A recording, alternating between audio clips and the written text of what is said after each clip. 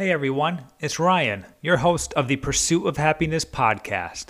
This is a podcast where I sit down with some amazing people from all over the world who have a story to share, experiences we can learn from, and knowledge in areas that we can apply to our lives to help make us happier and overall just better people. Each episode has a different topic with information in all different areas, but each aimed at helping you understand this journey we call life just a little better and from a different perspective. We'll touch on everything from nutrition, mindset, mental health, relationships, to travel and adventure, and much, much more. And I'll even experiment with some advice and information along the way to see how it affects me along my own pursuit of happiness. And don't forget, if you love this episode or any other episode, please subscribe and leave a review so that way I can keep bringing you so many more amazing guests and great content. So speaking of amazing guests and great content, on this episode I welcome Fran Whitfield. Wow, what a mind-blowing episode that you really have to listen to. Honestly, from start to finish, she has quite the story to share. Fran is a personal trainer living an amazingly healthy life. She's a vegetarian, so she eats really well. And a few years ago, she was diagnosed with breast cancer. Not only that, she was also initially sent home by the doctor thinking it was just a normal hormone, just a normal lump. A year and a half later, she returned to the doctors to only find out that the cancer had spread to her brain and she had to have immediate brain surgery to remove the tumor. Now, this is only a part of her story. She also goes into how she had paralysis from lifting just before all of this happened, so she couldn't even move or walk. She had to have spinal surgery.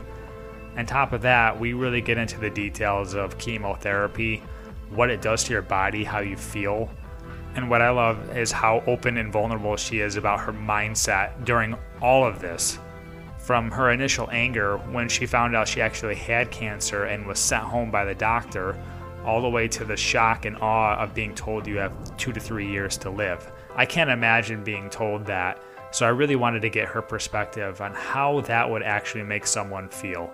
She also talks about all the new technology and medicine that's actually currently being used on her today. There are so many cancer research breakthroughs that are happening before our eyes, and she's getting to experience that to help her fight. And she's honestly doing so much better. It was really nice to know that she has a lot of hope for a bright future. She's kicking this thing in the ass, and I'm so happy to hear that. The information in my conversation with Fran is, like I said, mind-blowing. She is awesome. She is a warrior. And if you have cancer or know anyone that does, this is such an amazing conversation for you to listen to.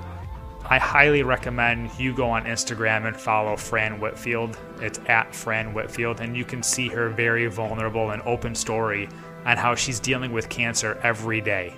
This conversation is honestly just such a great reminder to be grateful for the things we do have, because you never know if a doctor may tell you you only have 2 to 3 years to live, or God forbid, even less than that. All right, I feel like I've talked too much already, but I just wanted to give Fran the introduction that she deserves for being so open and honest in this conversation, and she will inspire you and inform you in this podcast. So without further ado, here is Fran Whitfield.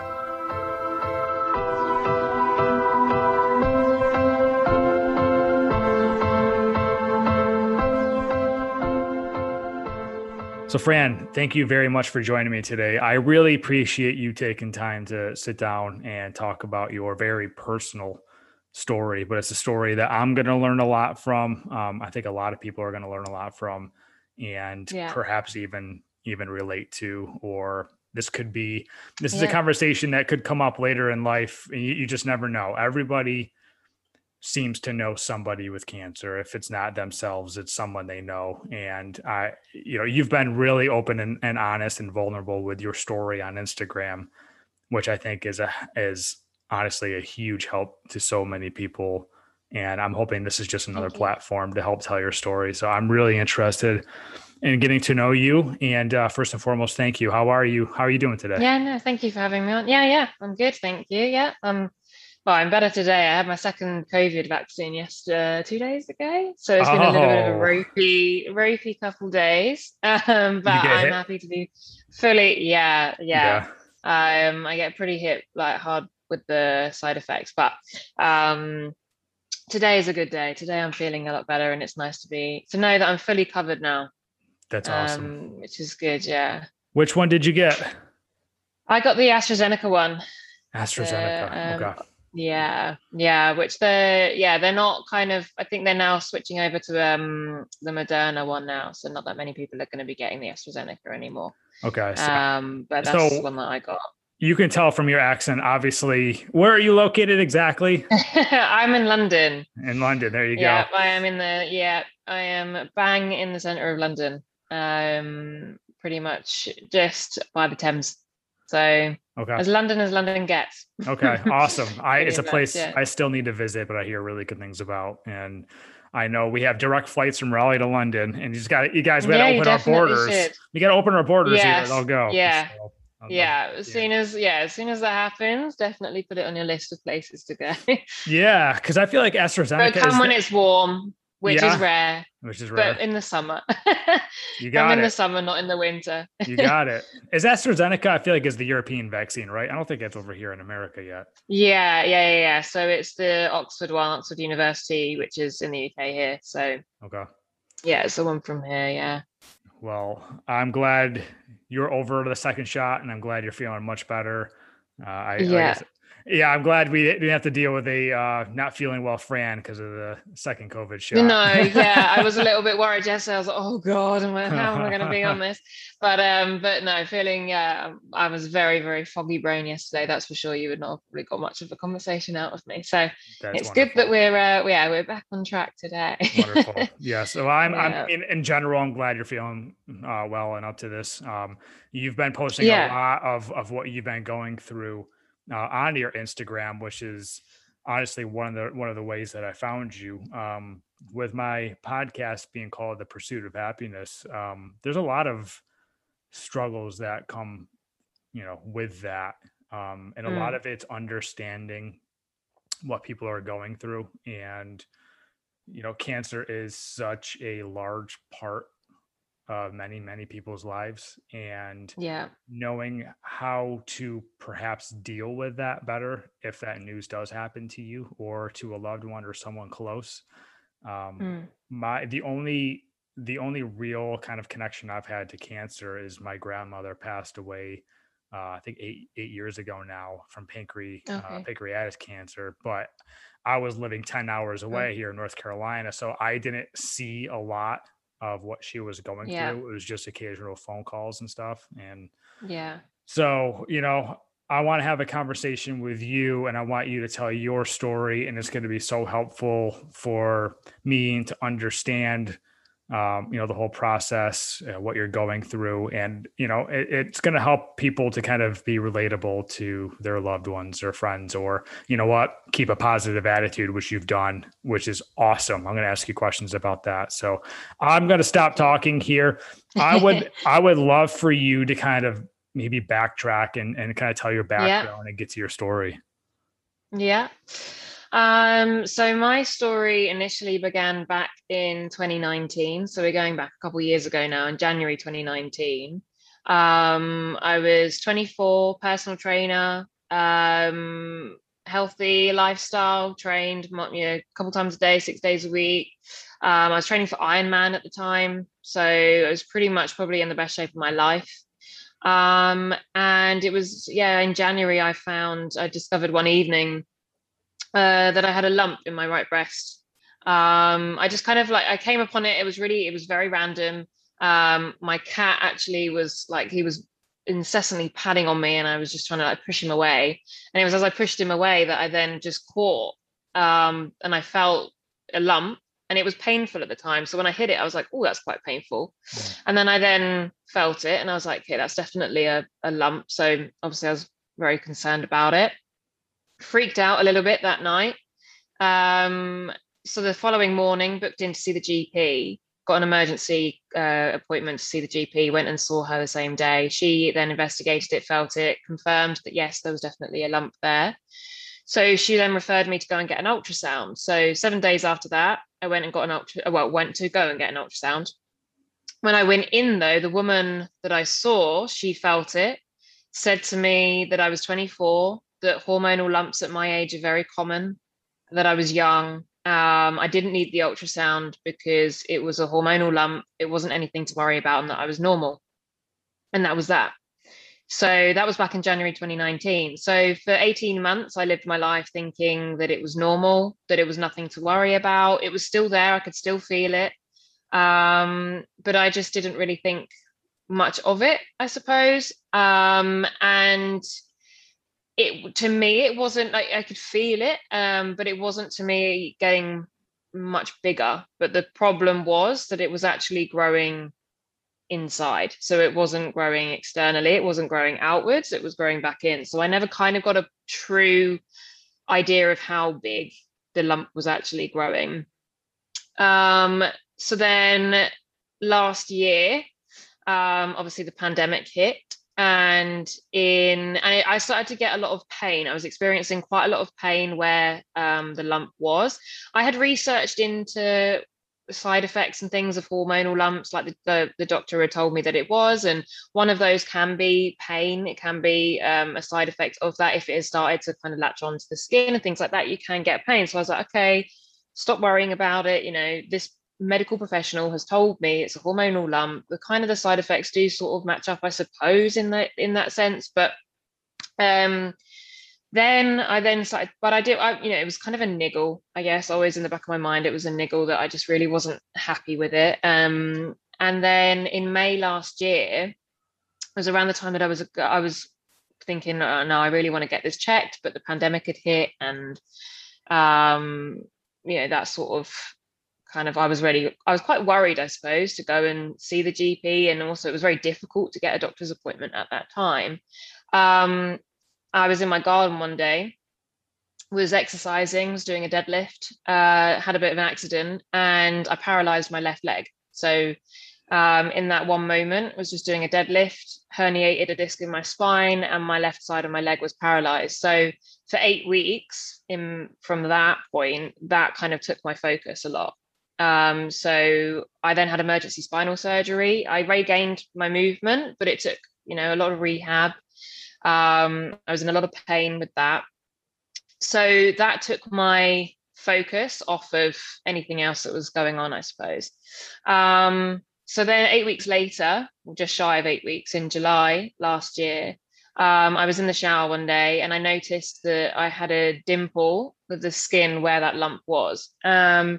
And again, the doctor that I saw previously back in January in 2019, that was one of the symptoms that you can get with a hormonal lump, is you can get dimpling again if it does start to latch onto the skin. So I kind of was in this two minds of, do I go and get this checked? Because she's told me that it's normal. She's told me that it's fine. Am I wasting doctors' time? We're in this pandemic. I don't want to waste the doctor's time. They're obviously, they're under it as much as it is, but I just really wasn't comfortable with what was happening. So booked in, I went and got a rapid diagnostics test. So went in, saw a consultant, he felt it, and then he asked me to then come and sit back down on the chair. When he said that, to be honest, I literally was just, I wanted to say sorry. I wanted to say, I'm sorry, I've wasted your time. I thought he was going to say to me, it's absolutely nothing, the same as the doctor had done before.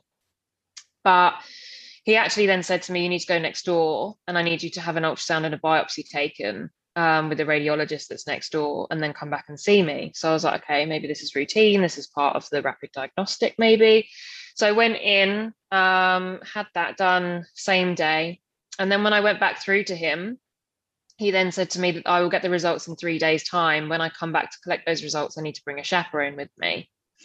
And it was at that moment that I just, I could see the look in his eye, and the fact that he said that I needed to bring someone with me, that he said that I needed someone that I felt comfortable with, that I trusted, and essentially someone that I was happy to be in a room with me to collect what he believed was not going to be very good news. So for those 3 days, I just kind of knew, to be honest. I had it in my gut. I was like, I know this is not going to be good. As much as people can try and say to you, just, stay positive, it's going to be fine. It's not, they have to say that. In my gut, I was like, they don't have to say that. I know that he said this for a reason. Obviously, he's an expert in this. And it was. So 3 days later, I was then diagnosed with breast cancer. Initially, when he then gave me the results, they said to me that from the biopsy that was taken, it was a grade 2 non-aggressive breast cancer, which was good at my age. Now I was 25. And usually at that age, the tumors can be very aggressive because your cells are constantly multiplying and dividing and regenerating. So usually if you do get cancer at a young age, it can be very aggressive. So at the start, he said, it's good news, it's curable, it's non-aggressive, we can tackle this. But as a routine, they wanted me to get a CT and an MRI just to make sure that that it hadn't spread anywhere else, that my lymph nodes were clear. So I went and had my CT and my MRI. Then the CT came back to say that my lymph nodes were completely clear, absolutely fine, nothing wrong in there. But there was a mass in my liver, which they were a little bit concerned about. So they then sent me off again for a liver MRI and a PET scan. So PET scan all the way from my head to my toe, just to, again, he wanted to just cover all bases and make sure, which I'm incredibly grateful that he did do that. Because the liver MRI came back to suggest that it was benign, but in the PET scan that I had, it then flashed up activity in my brain.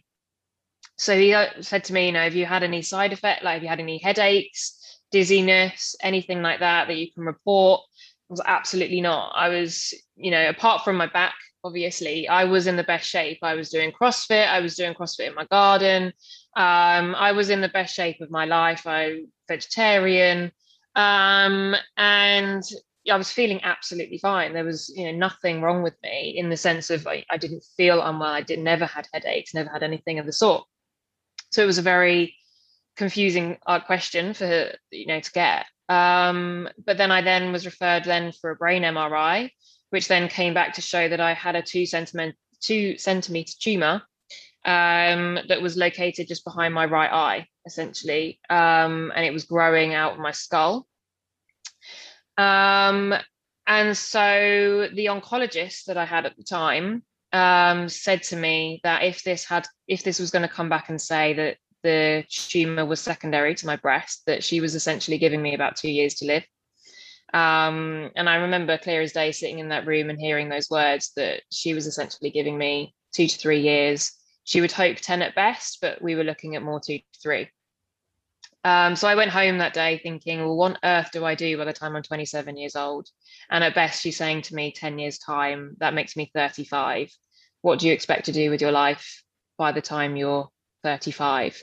And I had so many, dreams, aspirations, career goals that I really wanted to hit and achieve. And I'm quite an OCD, very aspirational person. I'm kind of like, I have my goals set on my yearly basis. And I was like, well, that scuppers everything.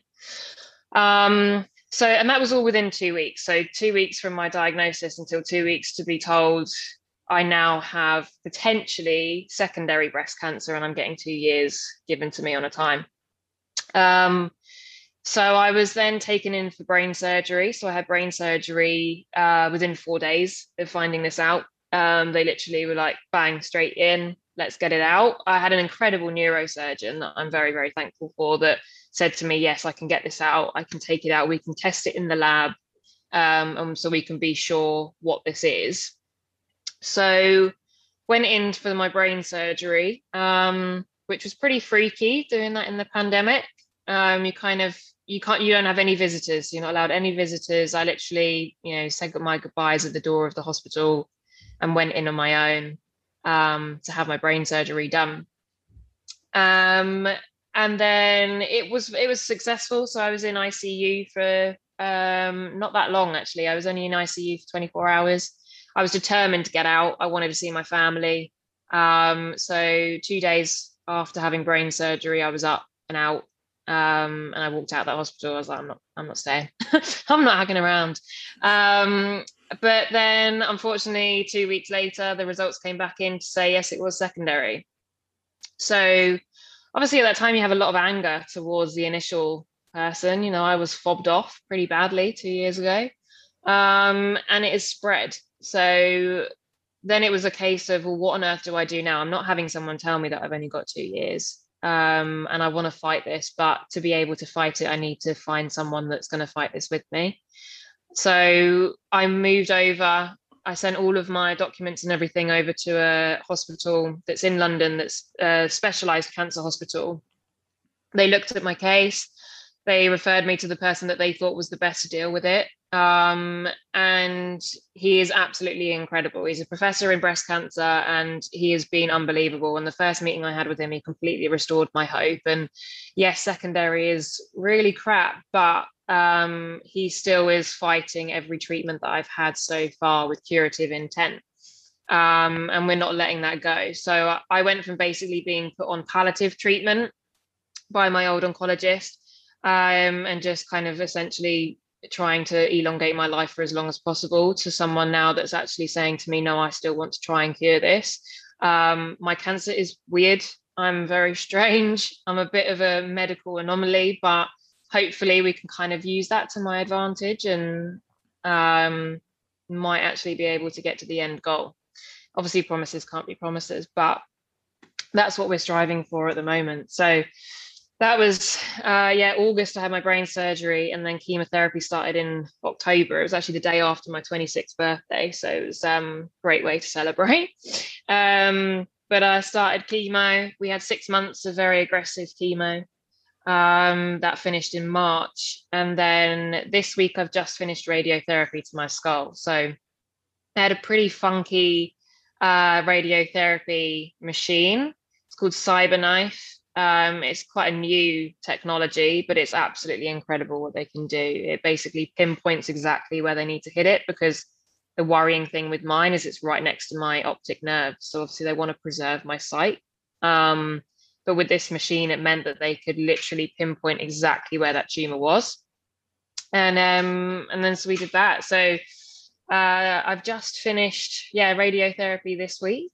And then I'll be starting a new trial drug. Well, it's been signed off on a clinical trial. So it's not essentially a trial drug, but it's a new drug, and I'll be starting that in a couple of weeks' time, which is being used for patients with advanced cancer. I'm sorry if you can hear my cat in the background. He's your cat is a hero in my eyes. Your cat can make all I know. He's like, I'm featuring. I was the one that found it. Let me talk. So essentially, I tried to make that as concise as possible. It's quite a long story. But yeah, essentially that is where I'm at today, and what has happened up until that point. So yeah, pretty heavy story, but we're still here, we're still kicking, we're still going. I mean, obviously that's the most important thing, and there's things we'll touch on in your story that I'm really interested in getting to know. So today you are still fighting, but it seems more hopeful than it was, we'll say, a year ago, correct? Yes 100%.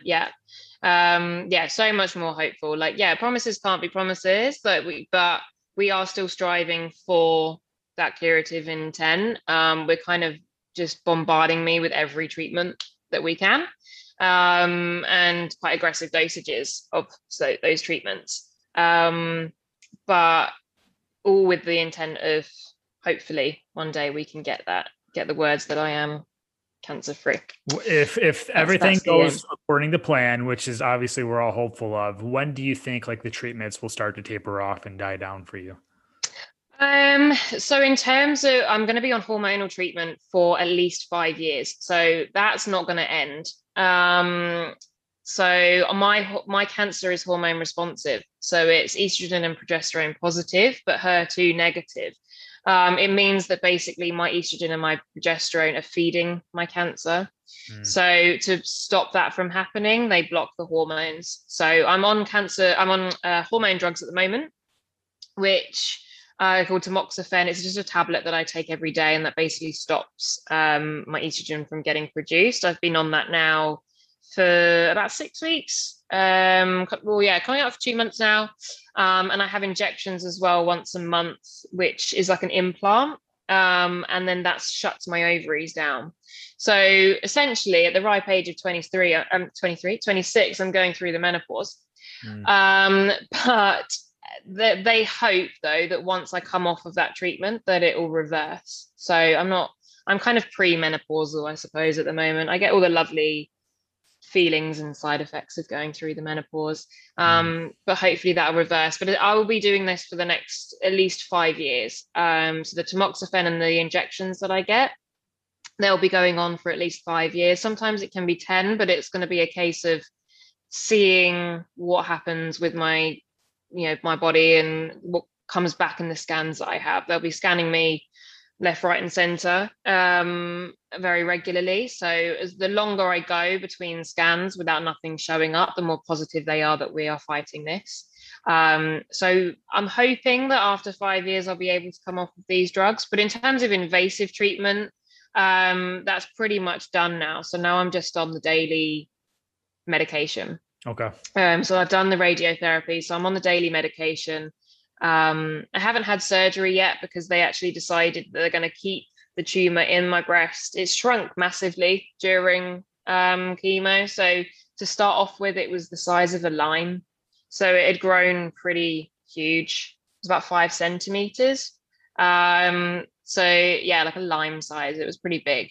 But it's now like shrunk over half. So we've hit it pretty hard with the chemo, and now they're not actually even sure. Like there are still cancer cells in there, but like because we had another biopsy to show it, but on the PET scan it's tiny. So it's really successful treatment that I've had from chemo, but we're going to keep it in there so that with the new drug that I'm going on, we can just watch and see what happens with this drug and whether it works. Obviously, if it continues to shrink, we know this drug works. Right.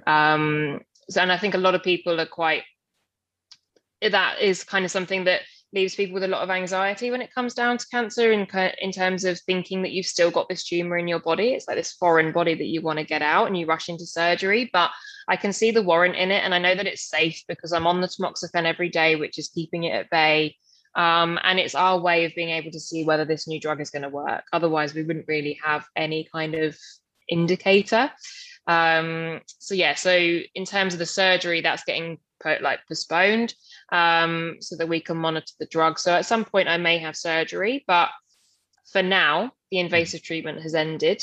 And so now it's just going to be a case of tablets, daily tablets and constant scans. And then hopefully in those 5 years, I might be able to then come off of that hormonal treatment and then reverse it. Well, obviously, I'm happy to hear that it sounds like you're turning the corner here. Like you said, no promises, but I'm happy to hear that. I feel like there's a lot of promise there. Are you kind of nervous to leave the tumor in there? Is there any downside to that? No, like I'm very trustworthy of my team. So my oncology team are very good, and they've all reassured me that there is no threat in keeping the breast tumor in. The thing is, because mine's secondary already, so as rough as this sounds, like it's already done what it wanted to do. So the cancer itself, like the tumor in my breast, it's already spread. So cancer wants to spread, it wants to multiply, it wants to, kind of like take over your body. It's evil. So it's already done that. It's already gone into my blood. It's already spread up and, went into my skull. So we've removed that. So we've removed the life-threatening tumor that was in my skull. And the one that's then in my breast, which is where it started from, it's kind of essentially redundant now. It can't spread anymore because it already has done. So if it was to crop up anywhere else in my body, which unfortunately is just something that can happen in someone that's got secondary cancer, it's not the tumor in your breast that's done that. It's the fact that it has already entered the blood. So as soon as it enters the bloodstream and then it's spread somewhere else, and you kind of potentially might have microcells of cancer in other areas of your body. That's why they label secondary cancer as incurable, because of that reason, that it could potentially crop up in other areas of your body. But it just, so that that's why I'm not worried about leaving it in there as an indicator, because I know that it's actually not going to do anything because it can't spread anywhere else. So if it, whatever reason it was to come up somewhere else, it would be the fact that it's in my skull. Well, it was in my skull, and it's there that's kind of like tackled it. But we fought that. We've cut that out. I've had radiotherapy. That's hopefully at bay now. That's done. And so we're going to be constantly watching and hoping that that doesn't come back. So they're going to constantly be watching to make sure that the tumor in my skull doesn't come back. But in terms of my breast tumor, it's not threatening. It's not going to do anything. It's not going to spread anywhere. Because as I say, it's already done that. It's contained, like the drugs that I'm on, the tamoxifen that I'm on stops it from actually being able to do anything because of the fact that it's hormone responsive. It's not feeding it anymore. It's not getting its source that it wants because those drugs are stopping it. So I'm not concerned about leaving it in. And yeah, it's not posing a threat to my life, but actually it's just helping us to be able to see whether or not the treatment that I'm going to be going on is going to be working. The same as chemo. Like there's two ways of doing it. You can either have surgery and remove the tumor and then have chemo after, which is sometimes how they do it. Mine was the reverse. So mine was called a non-adjuvant technique, which is where they do so, like technically they would do surgery after chemo and they keep it in so that they can see if the chemo is working. So obviously if you remove the tumor before you have chemo, you'll never know if actually the chemo was doing its job. Whereas because they kept it in and I went on to chemotherapy and I was be scanned every month. And then we were able to see from the ultrasounds that I was having on my breast that every month the tumor was shrinking further and further downwards. So we knew that the drugs that I was on for the chemo and the dosage was correct. So it's basically that kind of concept, but it's not posing a threat to my life. So as much as I would love to be able to just kind of like get it out because it's the nasty evil being that could like kind of put me in this situation, there is definite warrant to keep it in just for the medical purposes to be able to see that actually I'm not on a drug that is going to kind of potentially give me some pretty like iffy side effects for no reason. What is the indicator? I was going to ask, what's the indicator to know that it's done spreading? Is it the fact that it's shrinking? Is it the fact that you're on the medicine you're on? Yeah. Yeah. So the indicator if the drug's working is whether or not it's going to shrink the tumor even more. So if they can see that it's going down in size, then they know that the drug that I'm on is working for my cancer. And if it's working on the breast, then it's working potentially if there are any other cells anywhere else in my body, then they know that it's going to be working on that. Okay. So by that, then they know that we are cutting the chance of it cropping up anywhere else in my body. That's awesome. So let's go kind of back to the beginning. If this lady had just said not as she not said what she said and you got tested, do you know if they would have found it that day? I mean, I'm sure that's hard to think about. It's one of those things where you might as well not think about it, but I'm just curious. Oh no, I've asked it plenty. Essentially, yes. They said to me that when I was 24, like I've said to them, how long has this been growing? For a tumor of my size, going off of the genetic testing that I had in terms of that showed how aggressive this cancer was, how long has it been in there? And the original consultant that I saw that diagnosed me said that I would be looking at it's been growing since I was about 22, 23. So when I went there at 24, if they had done the ultrasound and they had done a biopsy of the lump, then obviously they can't say 100%, but he was saying, yes, it would have most likely come back to say, yes, it is cancer because it's been in there for quite a few years. So obviously they try and, I think they try and be quite like diplomatic, but essentially he did say to me, yeah, if you had got this, he was like, you are completely well within your right to be incredibly pissed off right now because yes, it would have been found to be cancer if they had done the tests. What favor was she trying to do you? Like save you time, save money? Like what was the purpose of not just going through the procedure? Yeah, I think there was a lot of things going on that day. I remember when I turned up, they were running late. They were running an hour behind schedule. Apparently the trains were delayed. I remember going in there and her saying that she was in a massive fluster and she kind of seemed like annoyed that I was there. I think she was having a very bad day. But it just kind of seemed like get in, check it, nope, you're fine, just get out. And it was like a 2-minute appointment. It was literally just feel it, nope, you're fine. There's a part of me that's always thought, were you cost saving? Which, if that's the case, an ultrasound, in my opinion, does not cost that much. And does it really cost the life of someone? I really don't think so. I mean, especially if you're talking just finances, look at what you're paying now. And you know what I mean? Look what everything costs now since then. So that doesn't make any sense either. Yeah, I know. And, an ultrasound isn't that expensive. Like mammograms and MRIs and stuff. Yes. Okay. But an ultrasound can show you, like it was proven, back when I got my results in July last year, that's the test that they did to show it. They did an ultrasound. She looked at the ultrasound. It looked suspicious on the ultrasound. So she did a biopsy. And that's all that needed to be done. And there must have just been a big, like, are you kidding me? I was here to do this before, and now I'm here to do it again. Like, yeah. And the sad reality of it is, like, after being so open about my story, is hearing how many people this has happened to, particularly young people. It's scary how many young people this happens to, because it tends to be a thing of young people don't get cancer, so you're fine. And it's not true. Young people definitely do get cancer. And I've really plugged now this whole, like, cancer doesn't discriminate against age, lifestyle, and neither should the medical system. No one should discriminate against it.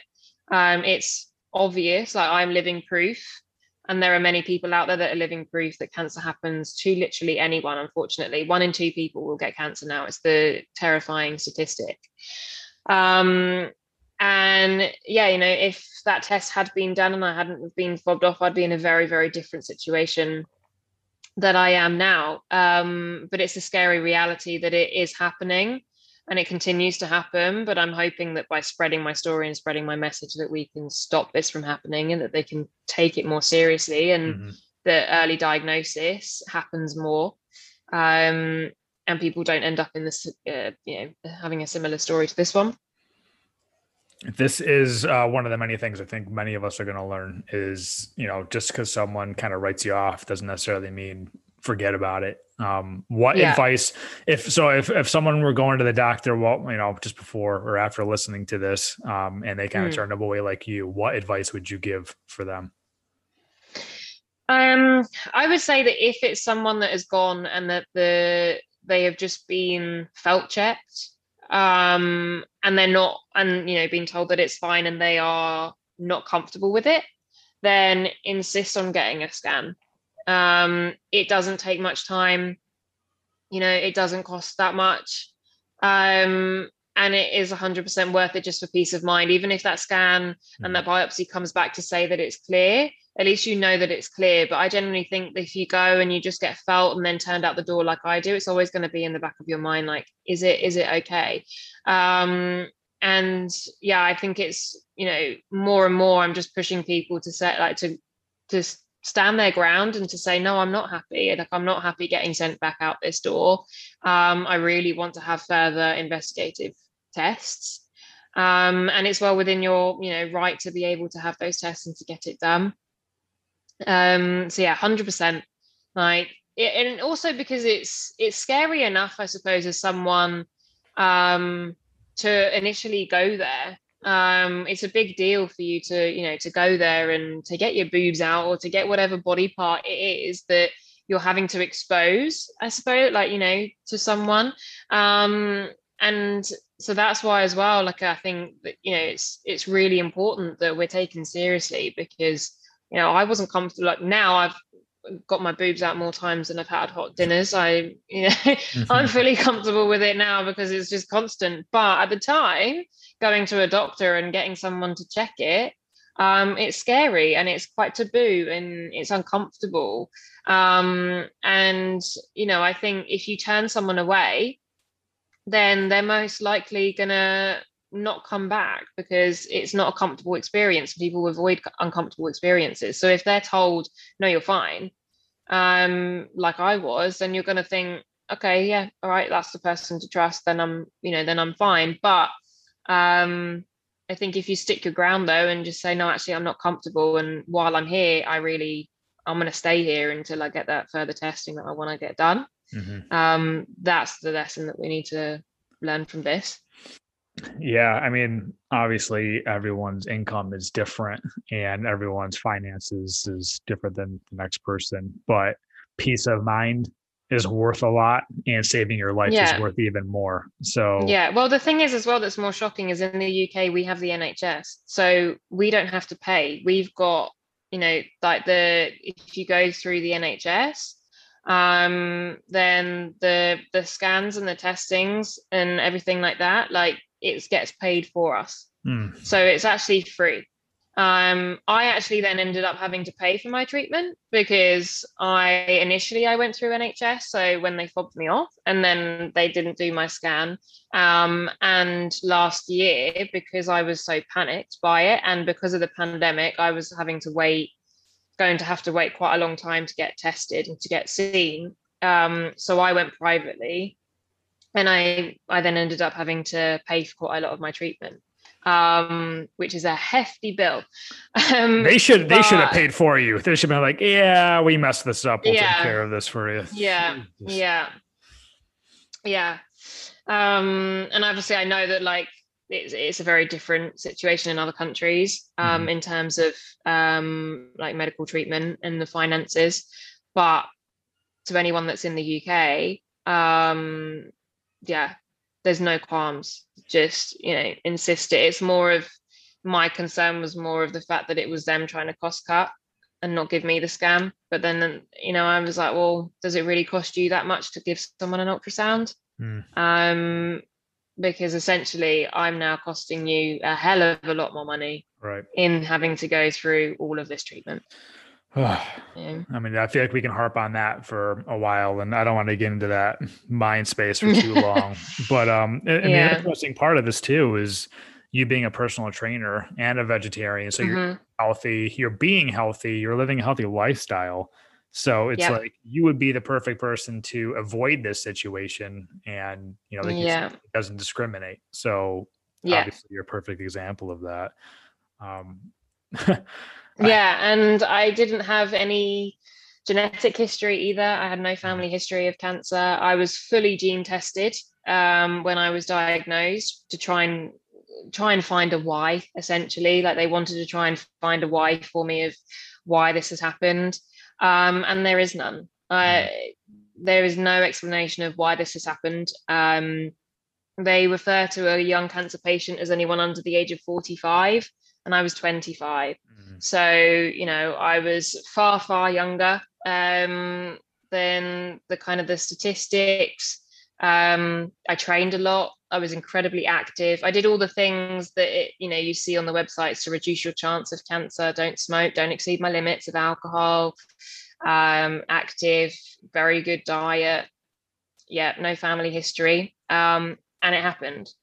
So it definitely does not discriminate. Unfortunately, it is just something that will happen in one in two of us, which is why it is so important to be aware. And I'm curious, you said you got leg paralysis. Was that related at all to the cancer, or just completely separate? No, they did test it, because initially when I went and saw my consultant, the first consultant, I saw my initial one, and I mentioned the fact that I was just off of the back of having back surgery. It instantly flagged to him, like, oh crap, is this in your spine? When I said that I'd just had back surgery. So that was another reason why they did the full head to toe, just to make sure. But there was nothing in my spine. That was literally just a case of I did a deadlift in a stupid way. And I herniated the disc, and then it was the leakage basically of the disc that was pressing against the nerve that then paralyzed my leg. That was completely unrelated, but unfortunately just another case bad luck that I managed to get myself into last year. I have to think some good luck is rolling your way. So I hope so. I really hope so. Yeah, not really experienced much in 2020, that's for sure. But yeah, hopefully that's all my bad luck out of the way. Well, it seems like you're kind of kicking ass right now. And I'm curious. So when a doctor tells you we're looking at 2 to 3 years to live, what goes through your mind like immediately and throughout the next day or two? Like, what are you thinking of? So obviously the obvious one is shock. I had no words when she very first said it to me. I couldn't say anything. I was sat in the room with my mum. And at first when she said it, I didn't react. I had no reaction. I didn't know what to say. I didn't know what to do. Then I became incredibly upset. And I was extremely emotional in that room. And then the tears just stopped. And then I just became incredibly numb. I just felt a very numb feeling. I remember leaving that room with my mum and sitting, waiting for some extra blood tests, not knowing at all what to say or do. I couldn't cry. And I just didn't really feel anything. It was a very bizarre feeling. And then it became a lot of anger. So I think when I got home, it was a lot of anger in terms of like, why is this happening? Like, how has this happened? I've done everything to try and live an incredibly healthy lifestyle. Like, why? Like, what have I done to manage to get this or to deserve this? And so for a couple of days, it was like that. It was very much a why. I don't understand why this has happened. What could be the cause of this? Is it something that I have done wrong? And a lot of confusion. But then also on the back of that, I then had a very much a residing anger of how dare someone say to me, I've got 2 years to live. They don't know that I've got 2 years to live. They can't be sure that I've got 2 years. And that was kind of essentially what fueled me then to continue this fight. And that's why I changed hospitals. And that's why I found, thankfully I've found the team that I have now. And I've used that anger and that sort of, I suppose, passion to be like, no, this isn't like, that is not going to be the case, to get me through the treatment that I've been doing. And it was very aggressive treatment, but I'd like to think that throughout this treatment, I've kept pretty strong throughout it. And I think a huge part of that is actually mindset. Like pushing myself through that was hugely down to just me thinking, I'm going to do this. Like, I want to do this. That's another big thing. I wanted to do it. And because I wanted to get through this and I wanted to, show that this wasn't going to happen. I wasn't going to, be 27 and that be it. That got me through everything that has happened in the last year. And still trying to get through everything that's happening now as well. I want to talk about mindset in just a moment. One thing that I'm kind of curious about is after you kind of like receive this news of a few years to live, those next few weeks when you're going through all of this, what helped you the most? Like, did people support you? Was it what they said to you? Did you do something personally to help you through this time? The biggest thing that I adopted, I guess, when I was going through this was the mindset of just one step at a time. So something that is very easy to do is just let your brain like race ahead. And it's that, like when I initially got that diagnosis, it was a case of, well, what does this mean? Like, how am I going to be like in 6 months' time? What am I going to be like in a year's time? Am I in 2 years' time? Then is that? What do I do for these next 2 years? Like, I want to see the world, but I can't see the world because I'm in a pandemic. And your brain just starts to absolutely spiral. And so something that got told to me was just one step at a time.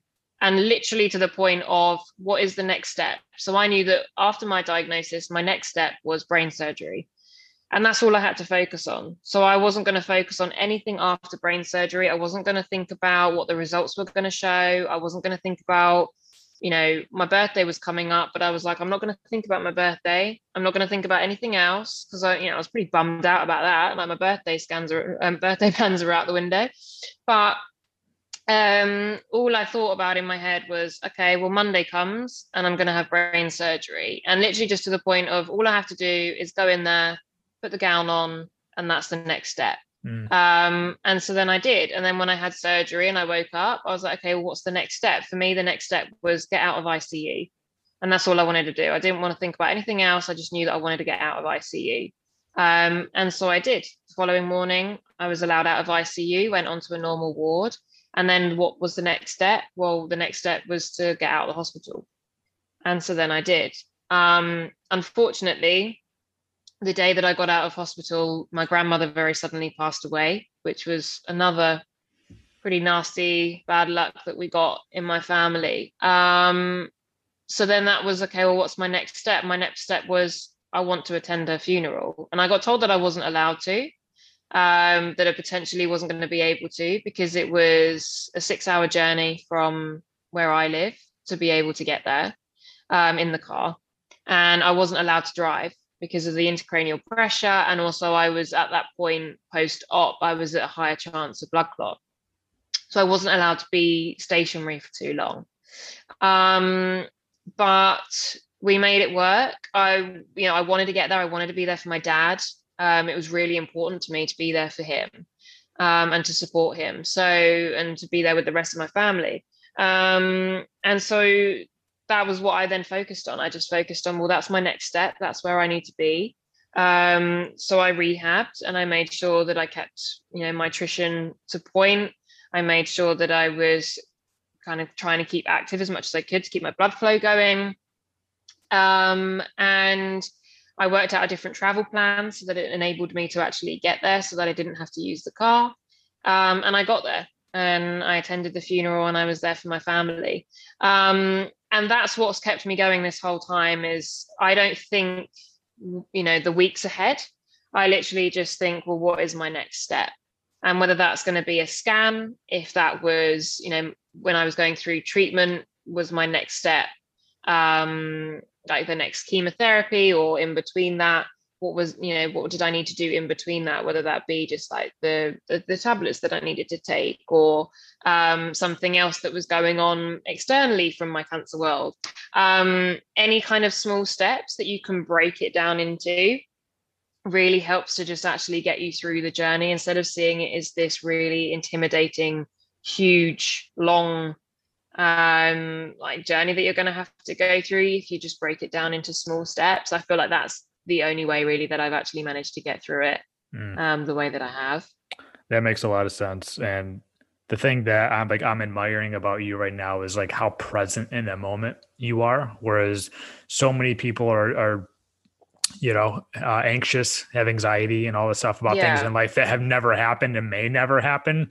And you're just trying to live the rest of the day, which is honestly, whether you have an illness or not, we should probably all do that quite a bit more. Obviously you want to kind of save for the future and be responsible, but you living in the moment and, being present, I feel like is going to benefit you and the rest of your life. No one knows what's going to happen. No one knows what's going to happen. And yes, you want to, there's certain things that you need to think further ahead for, in terms of, if you want to save up for things and stuff like that. But again, I just think, well, no one knows what's going to happen the next day or the day after that. And there isn't any warrant in stressing about that or having anxiety about that, because you're just panicking about the unknown. And the more you panic about it, the worse it's going to be for you, because you're going to just cause yourself to become unwell and to become stressed. And stress is a horrible thing on your physical health anyway. So by doing the whole just take it one step, be in the present, and not so much, mindfulness is obviously a great thing as well, but not so much just kind of being in the present in terms of mindfulness, but I more mean being in the present of thinking, well, just think, what is your next step of the day? when you're going through something as, difficult as this, and not just cancer, but any kind of like hardship in life, just taking it that one step at a time makes a huge difference. And it really is the only way that I've managed to get through this last year.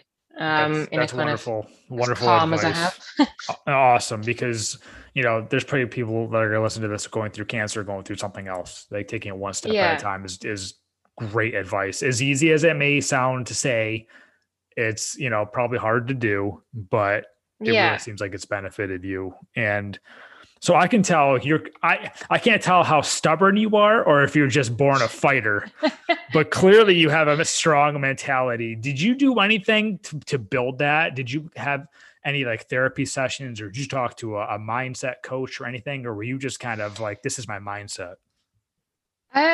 No, I actually think I've surprised myself, I guess, in this last year of my mindset. Like I didn't realize until I got cancer how strong I actually was. I have had therapy before. I had an eating disorder when I was 19, and so I had psychological treatment for that. So I have been through therapy and I've experienced that. And that again was a very difficult time in my life when I was going through having an eating disorder and trying to get out the other side of that. And I gained a lot of kind of mental strength through that, I suppose. And kind of working from rehabbing through that. But actually, I think it was more of a case of you don't know how strong you are until you're actually faced with something that is going to show you.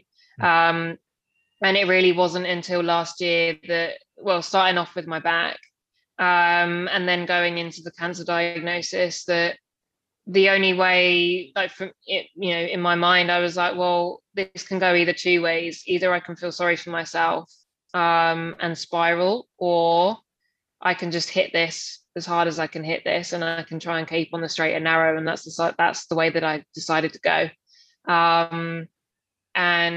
So it was quite a lesson, I suppose, and kind of seeing how strong I could be. But that's also one of the reasons why I say that, as crap as last year was, and all of the stuff that I did experience, like it's pretty awful. But I try and see the positive side of it, and I've learned so much about myself, and it's actually brought a lot of positivity to me. So sounds weird, but you can't change the situation, and I wouldn't change it. I can't change it, but I actually wouldn't change the situation, because I actually think that mentally I'm probably in a lot better place now than I was before. I've got a lot better focus in terms of like what I want to do career wise.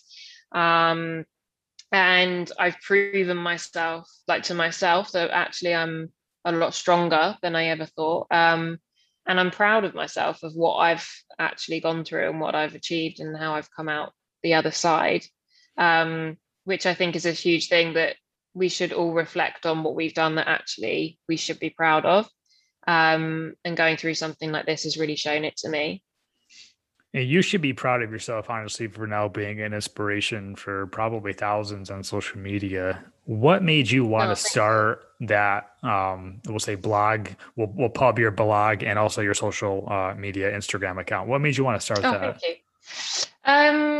So that was initially, it started out as an awareness type thing. So I wanted to start it as an awareness to show people, again, what I was saying about that cancer doesn't discriminate. Like I was clearly someone that no one would have thought, no one thinks that they're going to get cancer, but no one would have thought that it was going to happen to, a 25-year-old that trains as much as I did, that ate as well as I did. And I was living proof that it can happen. So I thought, well, if it's happened to me, it's going to happen to someone else. I'm not going to be the only person in this world that this is going to happen to. So I felt like I really needed to spread that message, because I thought, well, if I can save one person, then I've done what I need to do. And so I started out plugging my story for that reason, to create the awareness of the situation, which then had a really great response. I had a lot of people then started to follow it and were checking themselves, learning to check themselves. I had women messaging me and girls messaging me saying that they were going to the doctors because they'd found a lump that they weren't sure about, and people that had never checked before but then had checked on from reading my story and had found something. So then they were going to the doctor. And so it was incredible, this kind of like the message that I was putting out was actually making such a huge difference in terms of the awareness and actually helping people to become more receptive to their bodies and learn, you know, the normality of their bodies, so that if at any point those normalities do change, then they know. But then it then became more of like, through that, I then started to get a lot of messages from women thanking me, and men as well, thanking me for putting out my story as honestly as I did, because they were finding it comforting. They were either going through cancer treatment, or they might have a partner that was going through cancer treatment, or a friend that was going through it, or also people that actually didn't have any relation to cancer, but just didn't understand it or didn't know anything about it. And then through following my story and reading the way that I suppose talk about it, I'm pretty blunt. Like, I just say it how it is. And I am an open book. So from reading that, it's helped educate them, I guess, and also take the taboo away from cancer. And that's what I really want to do. I really want to, in the way that I write, I want to take that taboo away from it and not see cancer as this scary, like, it is scary, but it's, you know, I don't want people to be petrified of the word cancer, which everyone is. You hear the word cancer and everyone sort of tenses up and freezes. But actually seeing what the real side of it is like, and also seeing that, yes, I went through very aggressive chemotherapy and radiotherapy, and my journey is a massive whirlwind, and I do have secondary cancer. But showing that, you know, I still exercise, I still laugh, I can still have enjoyment in my life. You know, I still go out for walks every day. I still have a life. So then it became more of a, as well as creating awareness, but now I'm just trying to show cancer in its reality, and also letting people see that, you know, in the media or in films and TV, and unfortunately in a lot of the kind of fundraising things that happen, you see this very dark side of cancer, and you see people looking incredibly sick and very you know, and the kind of the typical, what people unfortunately say, the look of cancer. But I've constantly get people saying, well, you don't look like you have cancer. And I'm like, well, cancer doesn't have a look. You know, like, you can have cancer but not have this typical look. And I think it's really unfortunate that people think that cancer has this look, and that's all being derived from the media. And, you know, yes, I have hair because I cold capped during chemo, so I kept my hair. I didn't shave it. I didn't lose all of my hair, but that doesn't mean that I don't have cancer. Very much the opposite. I very much do. But it's just giving people the hope to see, actually, there is a different side of it, and you're not going to be completely immobile or weak or, you know, completely hairless. There is another side of it that can happen, and it's just giving people that hope and positivity that the journey of it, the journey through treatment, isn't as intimidating and scary as you may think that it is from what you've seen before. That's great. And I appreciate you kind of peeling back the curtain on that, because that is really good to know. A lot of people only know kind of like what they see on TV or the movies. And that's obviously is a part of it, but that's also dramatized, and that's only a small part of it. I know you said that you still like exercise and you laugh a lot and stuff. How much do you think that has helped you along this journey?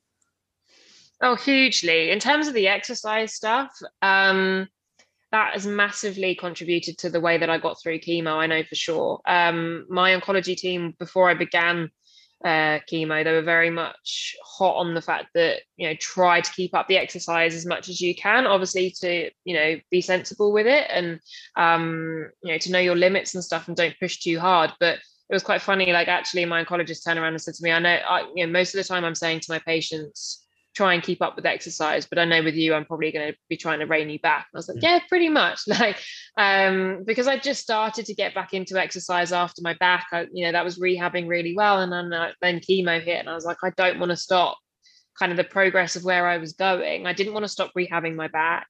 I didn't want that to go down south. And I also wanted to just keep as fit and strong as I could do, because I knew that the research has showed that there is a huge correlation between exercise and being able to fight cancer, and prevent cancer and everything. So that was a very important part of my treatment plan.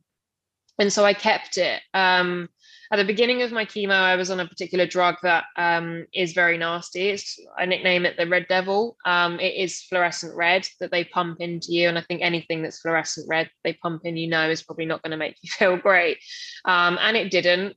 But I worked with that. There were a couple of days where, I feel really nauseous, and I would feel, I was pretty sick and fatigued, but I would just do what I could, even if that was just getting out for like a 10-minute walk.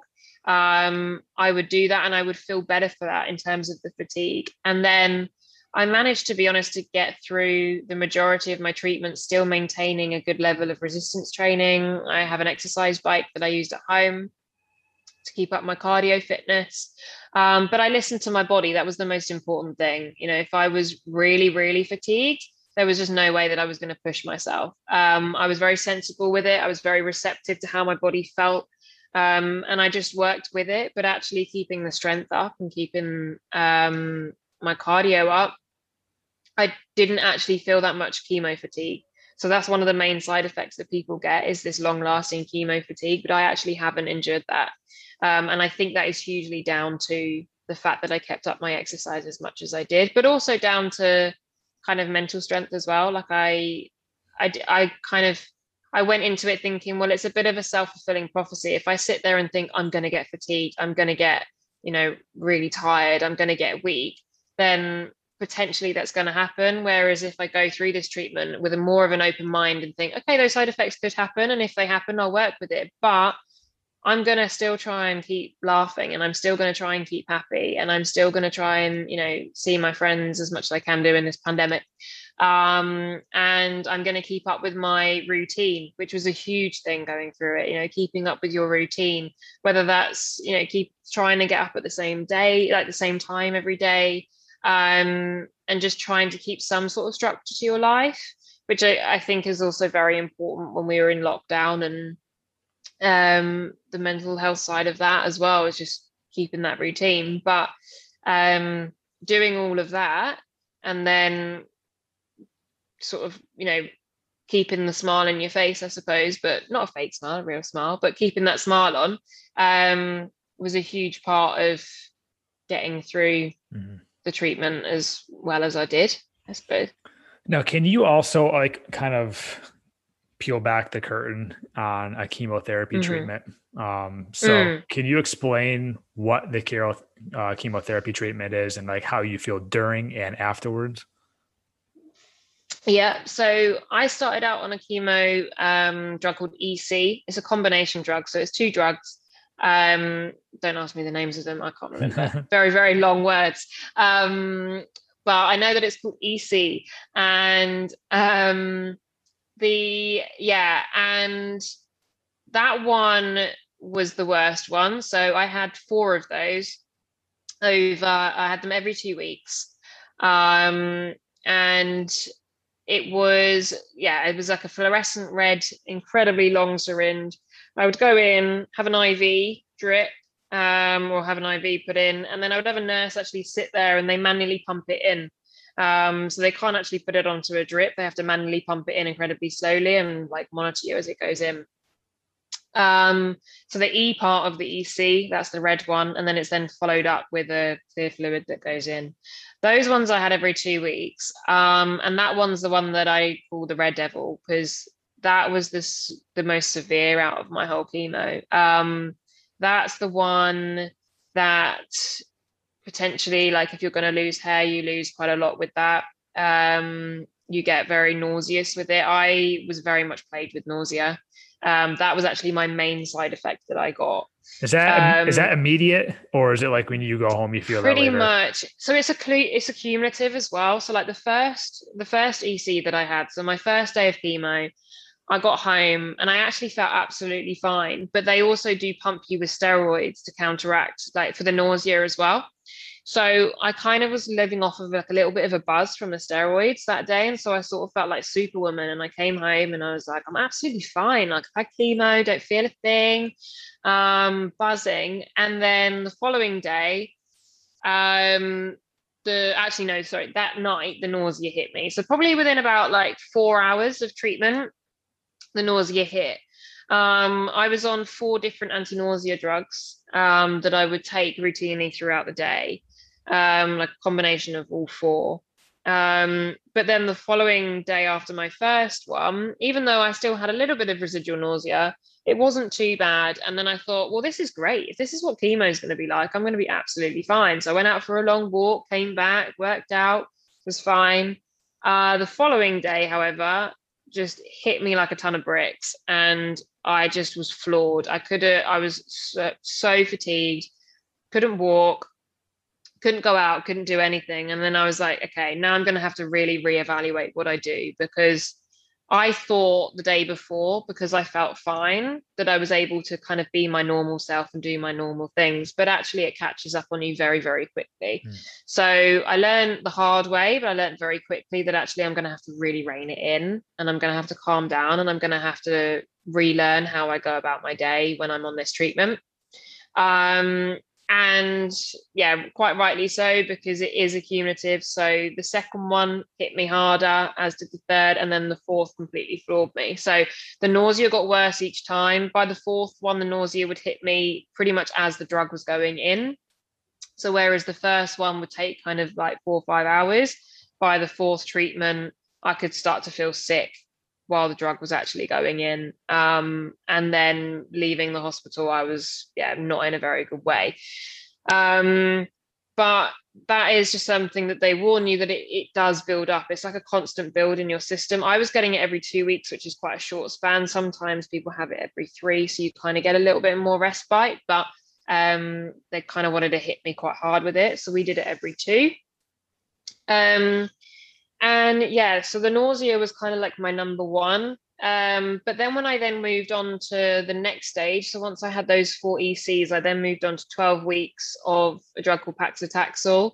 And I had that once a week, every week for 12 weeks, which is quite intense because you're going into the hospital every week. But because of that reason, it was smaller doses, and in comparison to the first drug, the EC, it was incredibly kind in comparison to that. So I didn't experience any nausea with that. A little bit of fatigue, but you do, just because at the end of the day, you are essentially poisoning your body. It is it's a poison that's going in, and it's obviously killing this cancer, but it also does kill a lot of other things as well. So you do really have to take care of your hair, your nails, your skin, your teeth, everything. Do you have any, real quick, why you said that, do you have any advice for anybody going through chemo to take care of their hair and teeth and stuff? Yeah, so in terms of like the hair, I adopted like a very religious hair care routine. So I had these products that I recommend for lots of people that my hairdresser told me about, called Olaplex, and they do really good like shampoo, conditioner, hair masks, all sorts of things. But it's all about like bonding the hair, so keeping it strong. And so I religiously used that throughout chemo.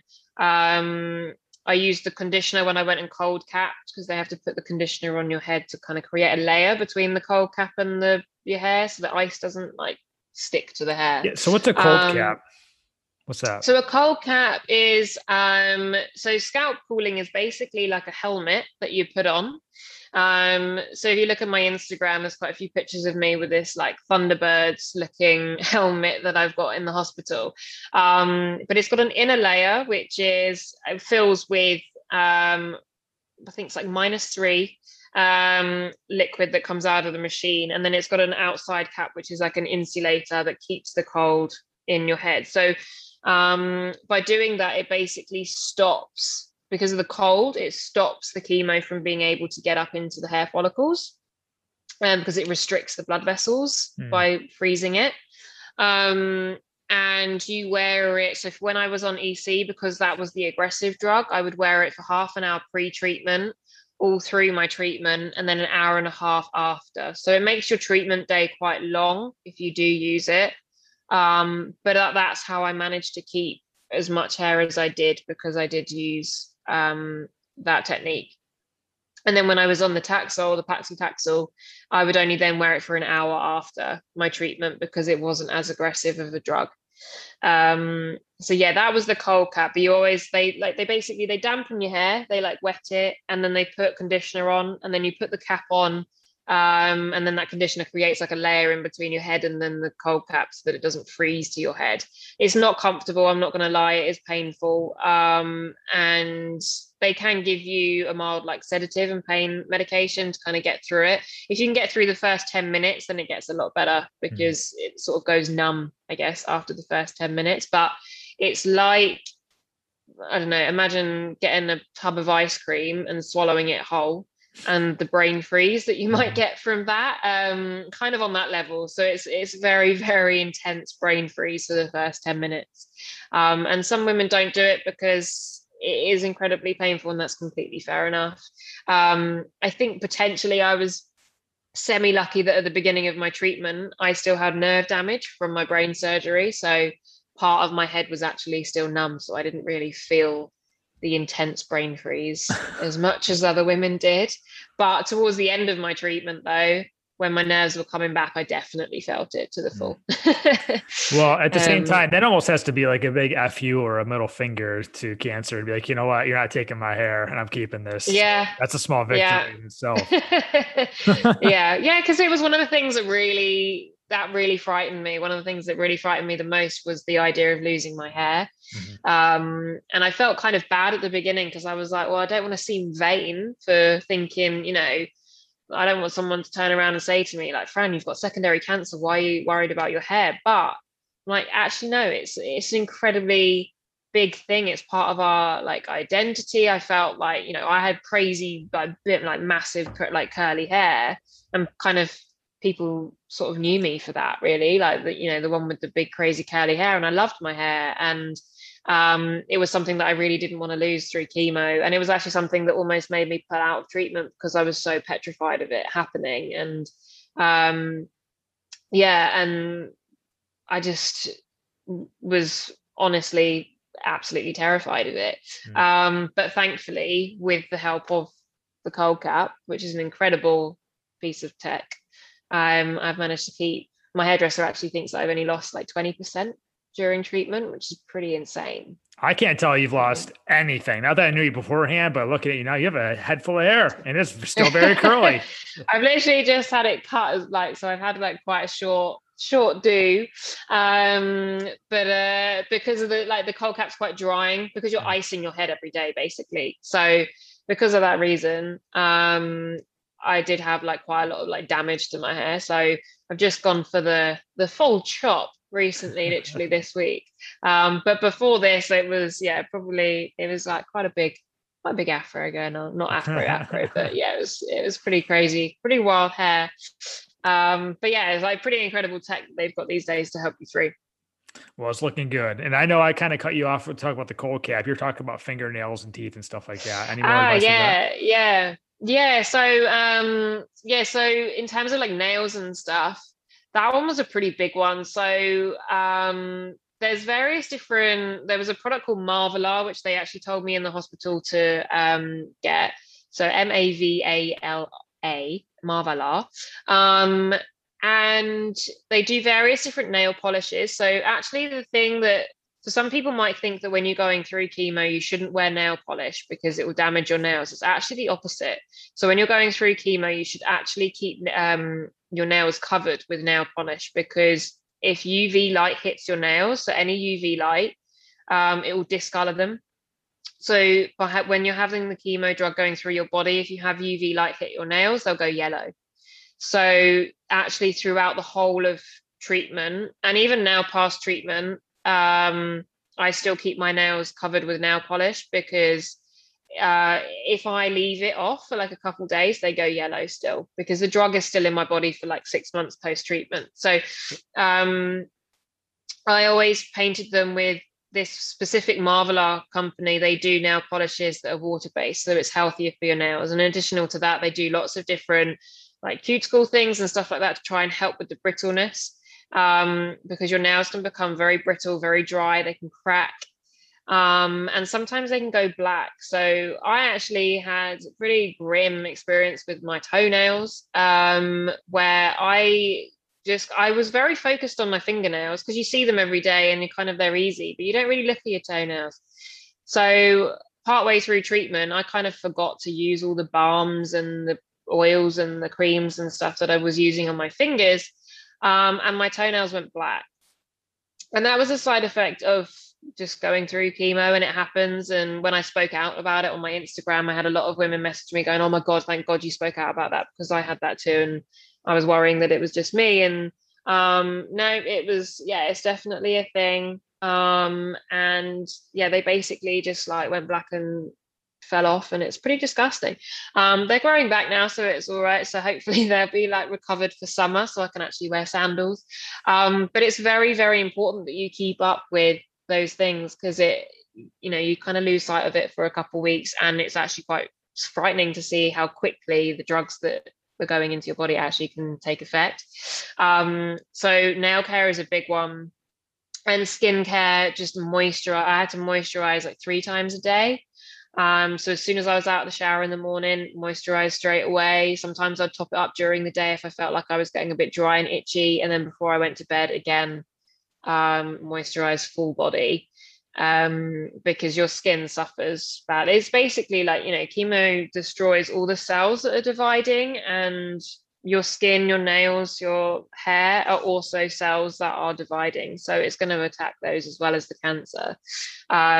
So you will get dry skin, but moisturizing, like my bedtime routine probably tripled. Like if I was going to bed at like 10, I'd have to start getting ready at 8. Like it was pretty ridiculous. Like I had so much that I had to do to get ready for it, but it's worth doing, because if you can then get through treatment and come out and not feel really like shoddy, because your skin's cracking and things like that, then it's worth it. It's worth the extra time. It's worth the self-care. Definitely just take that time for yourself and put it in, and get it done. But yeah, there's a lot of products that have to be bought, unfortunately, when you go through treatment. This is all really good to know. Great advice for anybody who knows anyone or is going through this themselves. Just the small things, how they add up quickly. Hugely, yeah. So out of curiosity, so you said, it started hitting you quick, the nausea. At what point, every 2 weeks, at what point did you kind of feel like, okay, I'm bouncing back a little bit? How long does that usually last? About 3 to 4 days for me. So I'd have treatment, and then when I first started chemo, I'd always have it on a Thursday. And then I kind of knew that by the Monday I'd feel okay. And that happened pretty much every time. So every time by the Monday, I was pretty much back to normal. It just meant that every week, or like every week that I had it, those 3 to 4 days just got worse each time. So that Friday, Saturday, Sunday, each one that I had, it just got worse. So the nausea would get worse, the tiredness would get a bit worse, the sweats, like you sweat a lot, that would get worse, like temperature fluctuations all the time. So those kind of things, that got significantly worse after each treatment. But thankfully for me, about 4 days in, so by the Monday, I was pretty much back to normal, and then I could resume doing the activities that I did, the exercise that I was trying to do, bits of work. And yeah, it didn't really last that long, but I think also like a lot of that was down to the fact that I was trying to keep up my health in the ways that I could. So even though I was feeling very nauseous, I really tried to keep eating as well as I could do. So the bits of food that I could keep in, I tried to keep it as well as I could. Like smoothies very much became my friend. And like vegetable smoothies, and keeping my protein up as well. That was a question I was going to ask you next. How has your diet changed at all, if it has? And do you have any recommendations for like what people should or could eat during this time? Yeah. I would say that to be fair, it's not changed too drastically, because before this I was leading a very healthy diet anyway. I religiously ate a lot of vegetables. I ate like a vegetarian diet. So a lot of like pulses and beans, and it was very high fiber. And I was also on I made sure that my protein count was good because I was weightlifting. So I knew that I needed to have a good amount of protein for that, and through my training program. So for years, I've always had a very good diet, and I've learned to kind of have a good routine with that. But when I was then going through treatment, I suppose it just highlighted all of that and even more so. So I knew how important getting in those vegetables every day would be. And because it's also very important, it's very important that you get in the vitamins. So you get in like your vitamin C for your immunity and things like that, but not to supplement it. So they say that it's actually very important that you don't supplement with vitamin C, because it can actually counteract, it can stop the chemo from working. So it's one of the supplements that they say do not take, but to get it naturally through your diet, which means that consuming things like your berries and your green veg and citrus fruits and stuff is very, very important. And yeah, so I suppose that my diet didn't change too much, but it just highlighted all of the things that I was doing before that I just really needed to keep up with. So I tracked how much protein that I was taking in, because again, protein is very, very important when you're going through cancer treatment. You can suffer from muscle wastage as you go through it, due to inactivity if you are fatigued. And also the fact that chemo is very toxic on your muscle and your the fascia as well around your muscle, which can really suffer with your cause your joints to suffer. So they were very much like hot on the fact that I needed to keep up with my protein, which I personally knew wasn't going to be a problem because I'm very experienced in monitoring my protein count. But I would say to anyone that is going through treatment that is the number one thing that they need to make sure that they are trying to get in, is a good amount of protein from different sources. And whether you supplement that, like I've got a vegan protein powder that I used to put in with my smoothies, because if I was nauseous going through treatment, I didn't want to eat and I didn't really want to cook, but it was super easy to just make a smoothie with some frozen berries, some spinach, greens powder, and then some protein powder. And it was easy to consume because I wasn't really having to like chew anything. And off the back of my brain surgery, I couldn't actually chew, because to go into my skull, like to go into where the location on the right side of my head, they had to cut through the muscle that's responsible for chewing. So for a few months, I actually physically couldn't chew. So, or very badly. I chewed very, very badly. So smoothies did very much become my friend, but that was great because it meant that I could get in the berries, I could get in the veg. I had a greens powder that I put in now that keeps my immunity up. And then you've got the protein source. So protein is a number one thing. Vegetables, definitely very much an important thing. And high fiber as well. So like the drugs that they give you, everything pretty much comes with a side effect of constipation, which is fantastic. So making sure that you get enough fiber in your diet and hydration levels are high really helps to just keep everything moving how it should do. Because chemo has makes you constipated. The anti-sickness drugs for the chemo come with a side effect of constipation. And so you're and like the immunity injections that I took, that also comes with a side effect of constipation. So literally everything that they were bombarding me, they were like, oh yeah, that also comes with that side effect. So ensuring that I was getting enough fiber and enough water into my diet has been the number one thing. Like hydration to a very, very good level. Because also when I was going through treatment and then they were having to cannulate me, so put it every time I went in, I didn't have so there's two things that you can have. One's a PICC line, and one's a port. A PICC line is like a permanent cannula that goes into your arm and it's there every day. So you just live with that. A port goes underneath, kind of like next to your collarbone.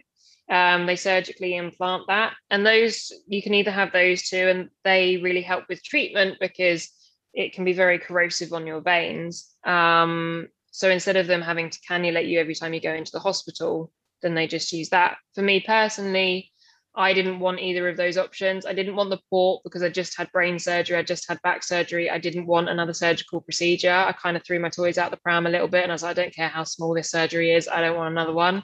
Leave me alone.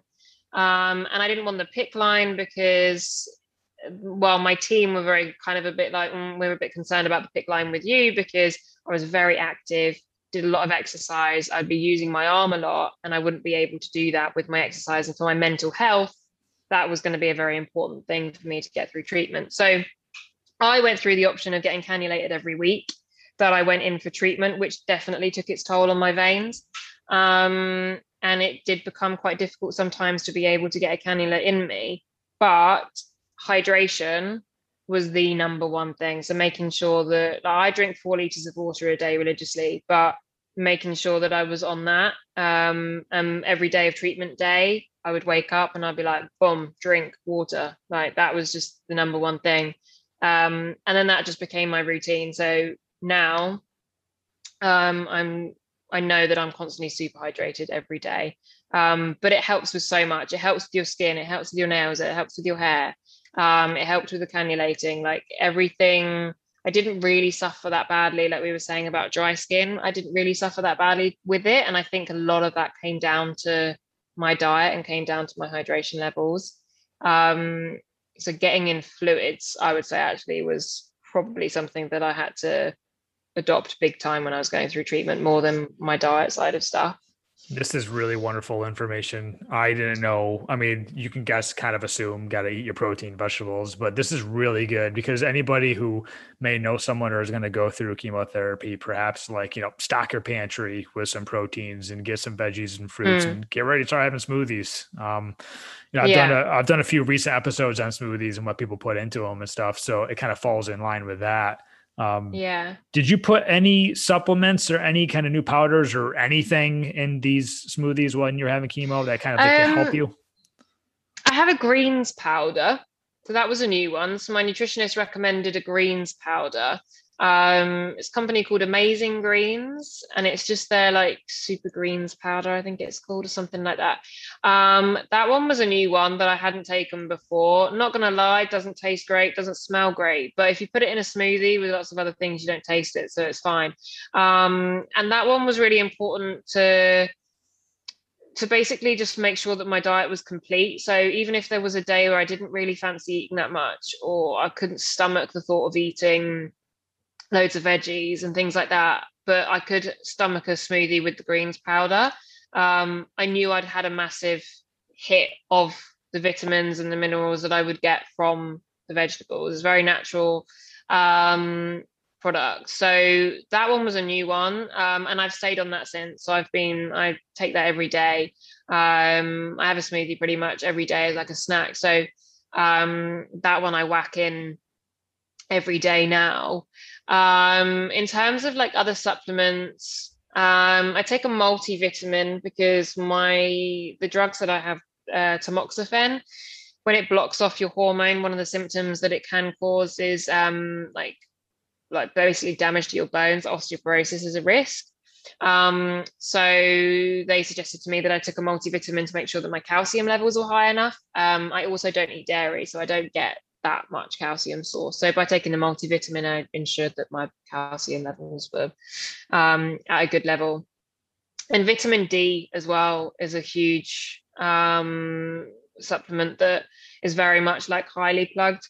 And that one I take religiously every day as well. I personally take it in a spray.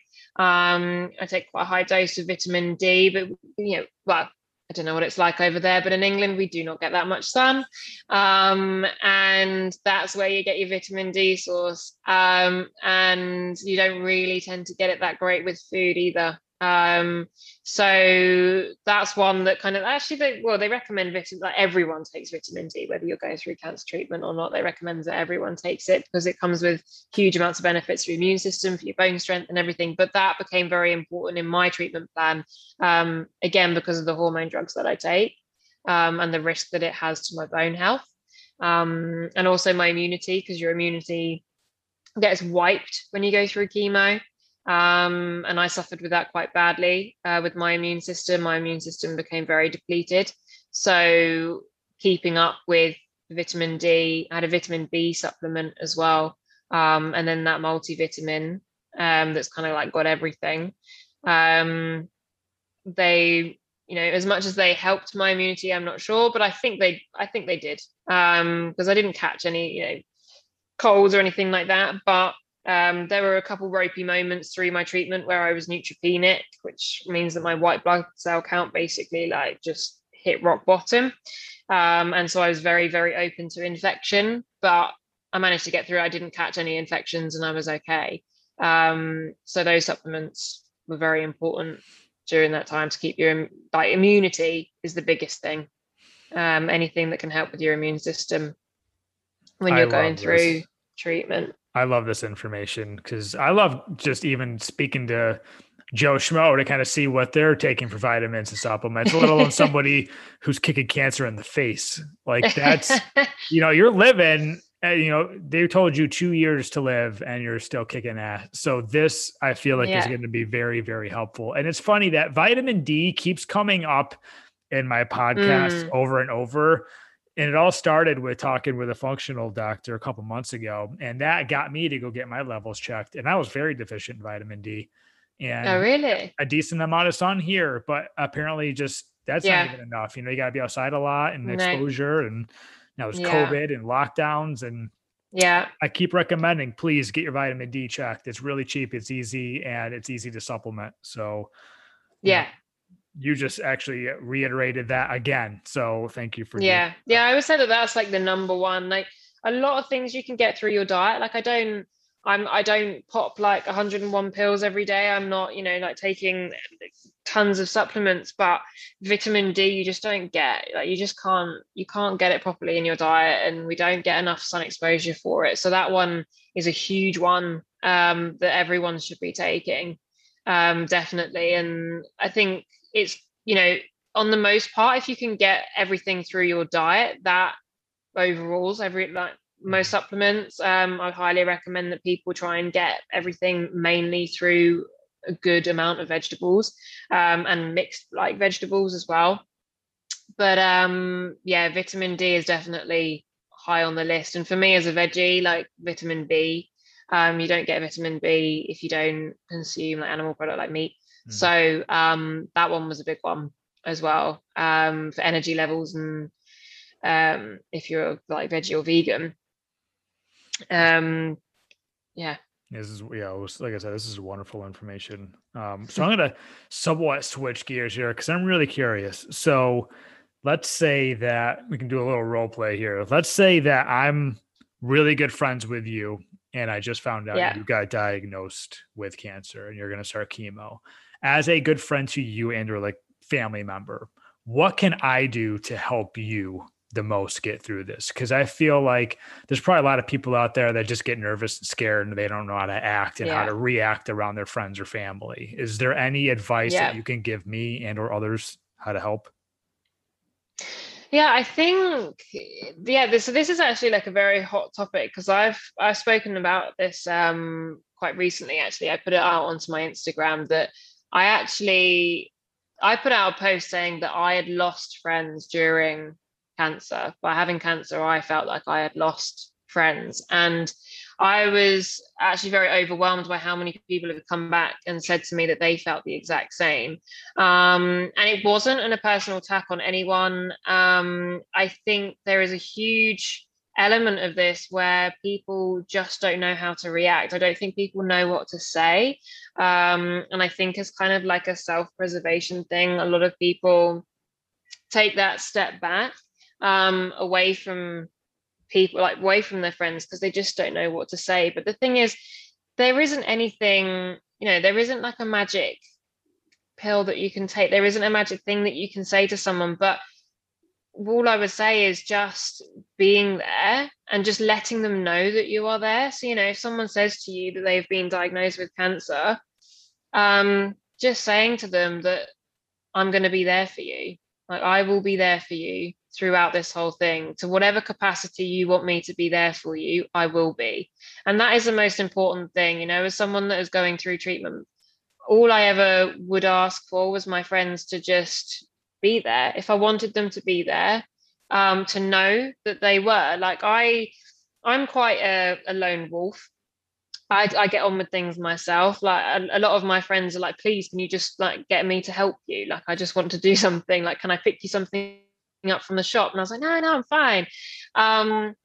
But it was nice though, not like having those people reach out to me and say to me, you know, if you need anything at all, please let me know. Because I knew that then they were there. You know, if there was a day where I couldn't get to the shop and I couldn't get my groceries because I was too tired, I knew that I had people that I could call upon to do that for me. And to the people that would send me through little surprise gifts in the post, like that was incredible. You know, like sometimes I would just get a random card from a friend and, you know, nothing major, just a little card that just said that they were thinking about me, or, you know, so that, you know, that they really hoped that I was doing okay. And again, reiterating the message of if I needed them and they were there, or, you know, just sending like little like packages through the post and things that really brighten your day. Like that to me was incredible when I was going through treatment, just receiving those. You know, nothing doesn't have to be anything huge, but if you just send someone a little something that just makes them know that you've been on their mind, it really can brighten up someone's day, especially in the pandemic. And you're like, oh my God, I've got a parcel. It's amazing. And you know, you're not doing anything with your day. But yeah, it's something that I think it's a very, you know, it is very difficult. And I think sometimes to myself, like the roles were on the other foot and I had a friend that was going through cancer and they had told me that they were diagnosed, what would I say? And like, if I hadn't have gone through this, like, would I have been okay? Like, would I have been a good friend? Would I have been able to deal with this? And you don't know until you're put into that situation. But I think the most important thing is just being there. It literally is just being there. Like, you don't have to talk to them about the cancer because they might not want to talk about it. You know, they might not want to talk about it. They might just actually just want to have a normal conversation with you like they did before as a friend. You know, they might want to talk about your love life, or like, you know, what crap date you went on last night, or, you know, whatever it might be. That is what they might want to talk to you about. So I think people just shouldn't, it's easier said than done, but just don't panic and think, oh my God, what if they want to talk to me about this and I don't know what to say? And because I think a lot of it is also people thinking, I don't know how to make the situation better. You know, if they're upset about it, what can I say or what can I do that actually is going to make this situation for them better? And the reality is there isn't. You can't take cancer away from them, but what you can do is be there in their presence, or make them feel like you're there for them, and make them feel like you're supported. The worst thing that you can actually do for someone is hide, because then for me, I found that when some of my friends did that, I felt like it was my fault. I thought, well, what have I done? You know, is it because I've got cancer, do they think that I'm contagious, or do they think that I'm going to talk to them about cancer all day, every day, and they don't want to talk to me about that? And you start to kind of blame yourself. And then I was like, well, no, it's not me. Like, if maybe perhaps they just can't deal with it at this moment in time, and that's their decision. And if that's their decision, then okay, like, I'm just going to leave them be. And, you know, that's just how it's going to have to be. But the people that did come through, and it actually surprises you, the people that come through, like sometimes it was, for me, I've made a lot of friends, and I've created a big community of people through social media.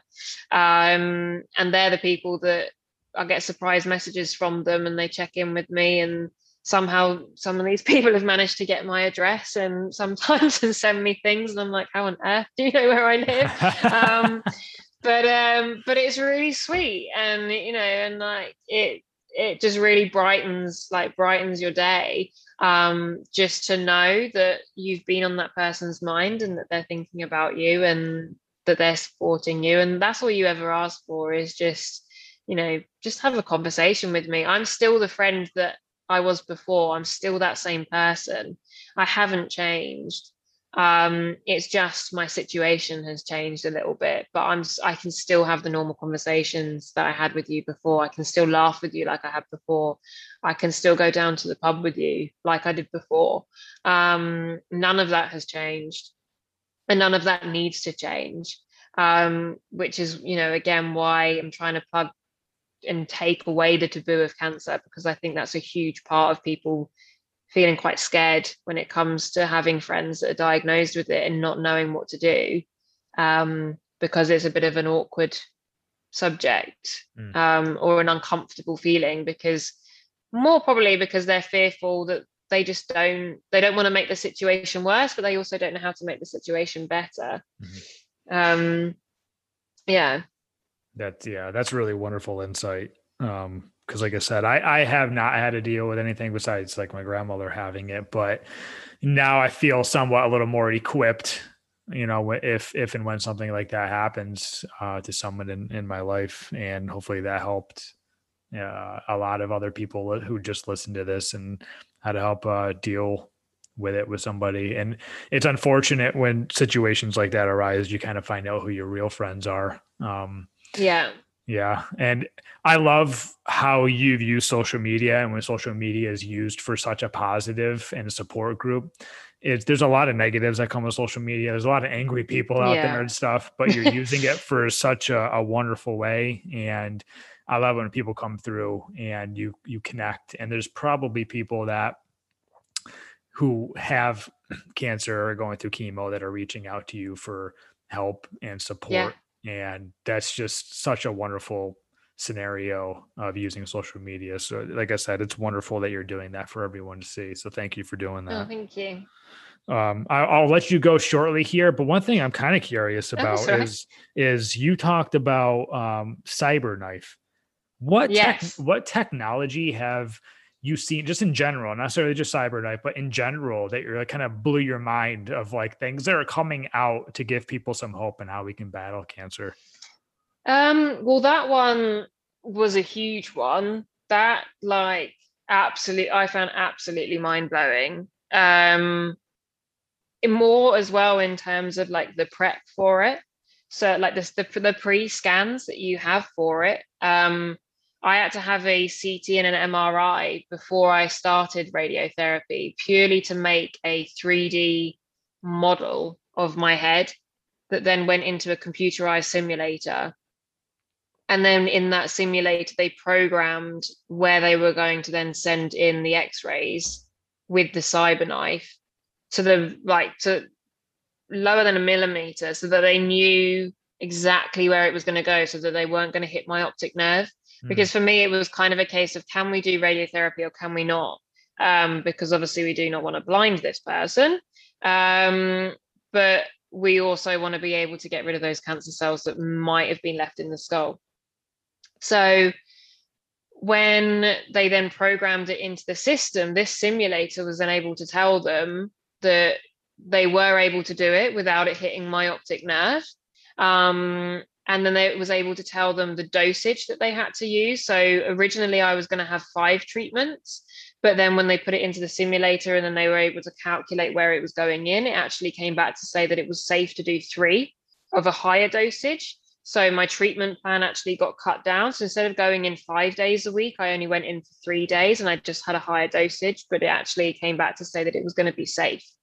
And then when I then went into the machine and then I went in for radiotherapy, all they did was press play.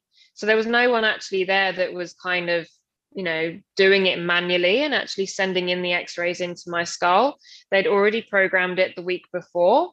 And so then when I went in, all they did was press play. And then this machine then just moved itself around my body or around my head, sending in the x-rays to what they had put into the program the week before. And it had cameras pointing on my body, so that if I moved at any point, then it would then send messages to that machine to then adjust the bed that I was on to however much I had moved, so that it was always going to be hitting the same point. Awesome. It was just incredible. And it meant that my treatment plan of what would have been previously, years ago, would have taken months. I was able to get it done in 3 days, because they were able to just pinpoint exactly where they needed to go. I didn't need to have overall radiotherapy to my head, which can come with a lot of side effects. It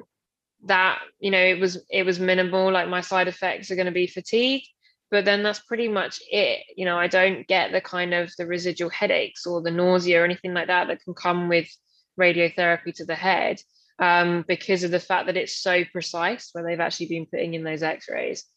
So that completely blew my mind when they said about that.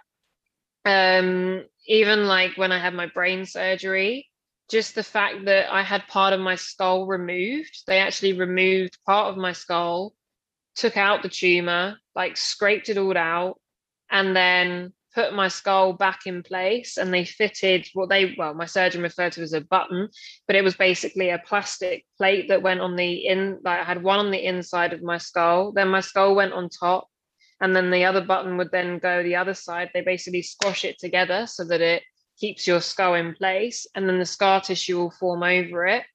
So then it then creates like essentially your skull again. It completely solidifies. So I've still got those buttons, as you call it. It's basically a plastic plate in my head, and you can kind of feel it. But it was just incredible, the fact he could just take out part of my skull, expose my brain, remove this tumor, put that back in, and then I can go on about my day. So modern medicine it's incredible. And with the constant research they're doing, they're coming out with all these like unbelievable things. But Cyberknife was just a whole other world. Like if you see the video that's on my Instagram of it, like I described it as Wall-E, like it was literally like a Pixar robot that was just like moving around. It's pretty insane, the things that they can do. And I'm sure in years to come, there'll be even more unbelievable things that are going to come out. This is that they're working on. Yeah, this is why funding cancer research, honestly, is so important. Yeah. And it's honestly really cool to, as someone who has donated to cancer research, to hear a story kind of come back as in like my money helped do this and build these machines.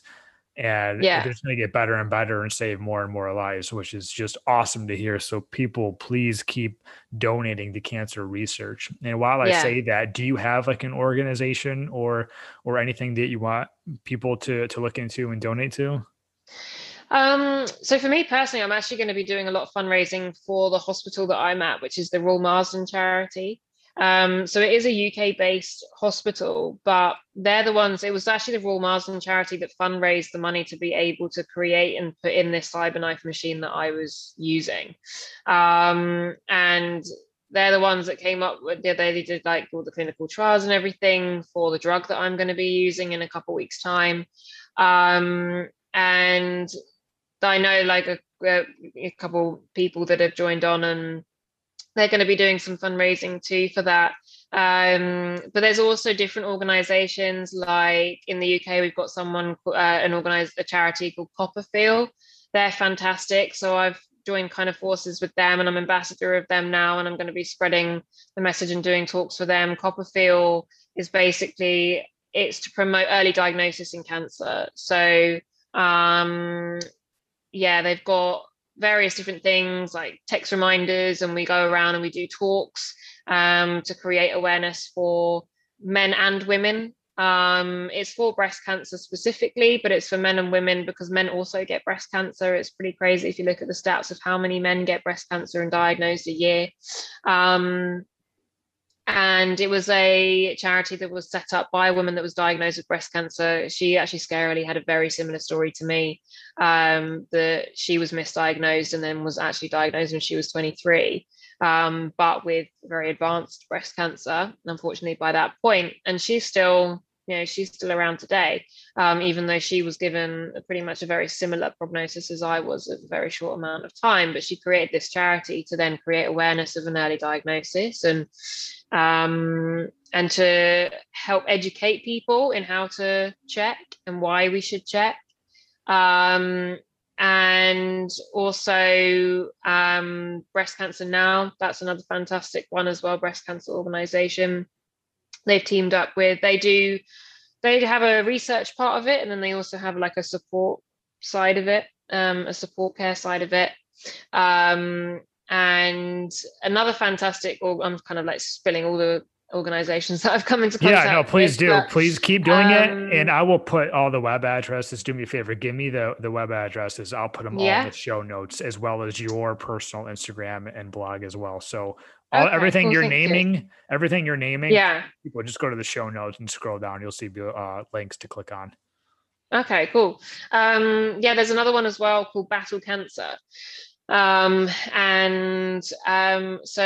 Scott, he created Battle Cancer, and he's actually gone worldwide with this. So Battle Cancer fundraises for cancer research. So all types of cancer, they fundraise for it, but they do it through fitness events. So you can, so they're basically like they hold a fitness event that is aimed at any person of any fitness ability. And it's about coming together with a team. So you get in a team, and it's a kind of like fitness competition in the sense of like you do a workout, like a few workouts throughout the day. And it's really good fun. It kind of brings everyone together. But the whole aim of it is creating awareness of cancer, and fundraising for cancer. But they've done it so that it's not an elitist kind of fitness competition. So anyone can do it. You can do it if you've got one arm. You can do it if you anything like that. There's always like scale different options of the exercise that you can do in these comps. And it's a super friendly, super cool event. And they've got them all over. They're trying to do them all over the world. And off the back of that, he's now started the Battle Cancer program, which is a free fitness program for people post-cancer treatment to rehab them back into normal living and back into exercise, which is incredible because I get it a lot of people messaging me saying that they don't know how to exercise post-treatment or through treatment because whether they're worried about what they're doing to their body or it's been so long that they're just not sure what to do, or they might be scared to go back into the gym because they're a lot weaker than they were before and they don't want to hurt themselves. And that's where I'm going with my career now as well. So I'm going down personal training people through cancer and post-cancer. And Scott set up the Battle Cancer program, which gives free access to people that are post-treatment all over the world, and it's an online platform, but he's also trying to set up some gyms, which is incredible. But he needs the funding, obviously, to be able to set up these gyms, and to do that, he needs the awareness. So that is a huge one to check out. And he's an incredible person to speak to as well. Like super motivational. Like he just, every day his get up and go is to try and set up these gyms and to try and set up this program for people that have been going through cancer to rehab them back into like a normal life and give them a community again as well, make them have a safe space.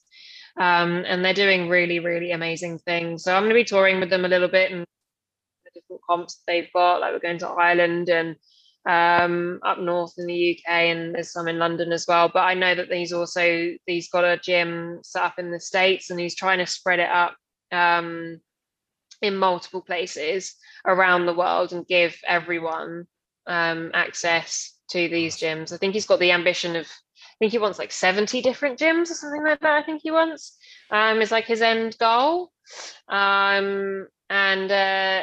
So he's doing, it's an incredible movement that he's doing. So he's definitely someone to check out the Battle Cancer program. And they're doing great things. That's wonderful. Yeah. So like I said, I'll put that in the show notes for people. Please check him out, follow him, and help support that goal. That's really, really great. And while people are following him, how do we follow you? Because I want to follow your journey closer and see you kick cancer's ass. So tell us about that. So you can follow me on Instagram at my name. So it's just Fran Whitfield. Or if you want to follow my blog, you can follow my blog at backsbrainsandboobs.com. It's all about back surgery, brain surgery, and breast cancer, hence the backs, brains, and boobs. backsbrainsandboobs.com. That's me.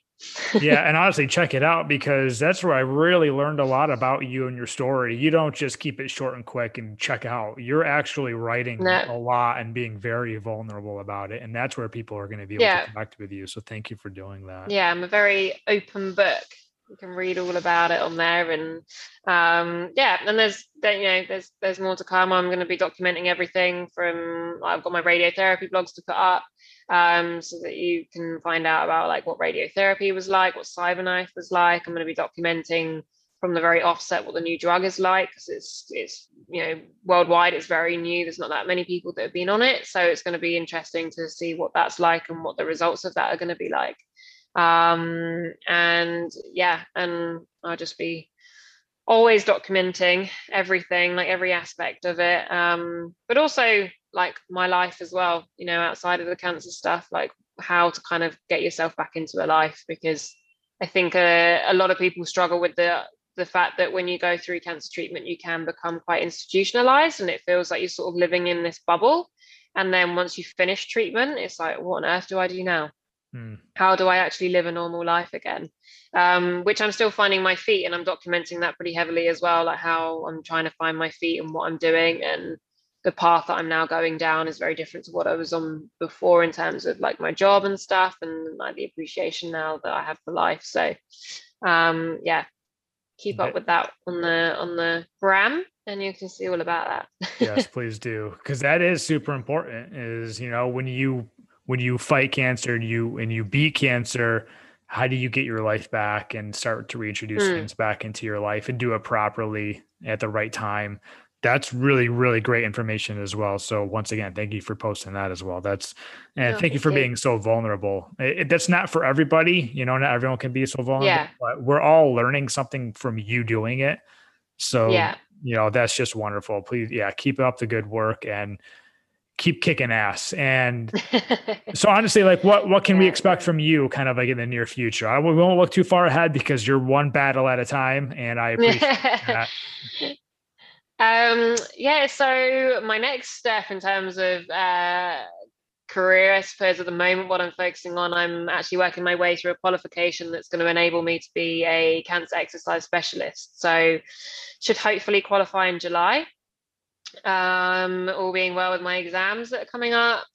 And then that means that I'll be able to then coach people through treatment and post-treatment. And I'm hoping to take that into hospitals as well. So I want to give back, and I actually want to, help people within the hospital environment, and, help them through that. And then also I'm trying to, on the back of it, set up my own business to online coach people so that I can, hit people all over the world as well. So a great thing that's come out of the pandemic is showing that we can actually personally train people virtually, whether it be via Zoom or through an app, various things like that. And I think a lot of people are becoming a lot more receptive to actually that it works. So I tried to set it up before the pandemic, but I think a lot of people are a bit more skeptical about it, and they like that one-to-one, which is great if you are there, but if you're not there, it's difficult. Whereas obviously I'm going down quite a niche now, and I'm going down this kind of cancer route. So, but I want to hit people that aren't just in London. So I'm aiming to set up my own business. So hopefully by the summer I can have that up and running, and then that means that I will be able to hit people that are, in the States or in Europe or anywhere, and give them one-to-one coaching, whether it be on video, virtually, or online via an app that I'm going to be using, and giving them programs and stuff that they can follow through treatment and getting them through whatever treatment that may be, because the qualification is pretty heavy. I have to learn a hell of a lot of different types of cancer, more types of cancer than I ever thought existed, and all the medications that come with it and all the treatments that come with it. But then obviously on the back of that, what that then means for exercise. But exercise being a huge part of my experience, I want to be able to show the benefits of that to the people that are doing it. So that is my next step. Hopefully I'll be qualified in July. And then on the side of that as well, I'm trying to put together a book. So I'm trying to write a book kind of basically about my story, about what happened, creating awareness of young cancer, but then also how you get through it and how you get through the other side. I mean, what an example to follow. You know, you were dealt one of the biggest blows you can get in life, and you're just like, I'm going to do this, I'm going to do that, and I'm going to do this. And you're a rock star. That is so cool. And that's a great example for people to follow. Not only will you beat this, you know, you're going to turn this into something even better. And, you know, this is your pursuit of happiness now. And, you know, it's not the life that you thought, you know, your blueprint didn't go according to plan, but, you know, I think we have the hope that your life is going to be even better now after this, and the appreciation and gratefulness you'll probably have now is immeasurable. Yeah. So that's so cool. Good for you. Adapt and overcome, as they say. Good for you. This is freaking awesome. And I want you back on. I want you back on later. Yeah, sure. We'll do a follow-up, see how things are going, and see what else you have in store for the future. And, you know, pub your book and everything. I can't wait to read that. Thank you. Honestly, I'll send you the first copy. Yes. I want it signed, please. Yes. This is so cool. Thank you. I know you helped so many people today. This is awesome. I'm really happy to have been able to do this with you. No, good. You're welcome. Yeah. Thank you for having me come on. Yes, this is awesome. So Fran, thank you so much again. I will let you go now, but I know there's more we can dive into later when I have you back on. So keep kicking ass. Yes, 100%. Yeah, just let me know whenever, and I'm happy to dive into more. Thank you, Fran. All right, you can follow me at the Pursuit of Happiness podcast, and I hope you learned something today. I know you actually have. So once again, thank you. Have a good day.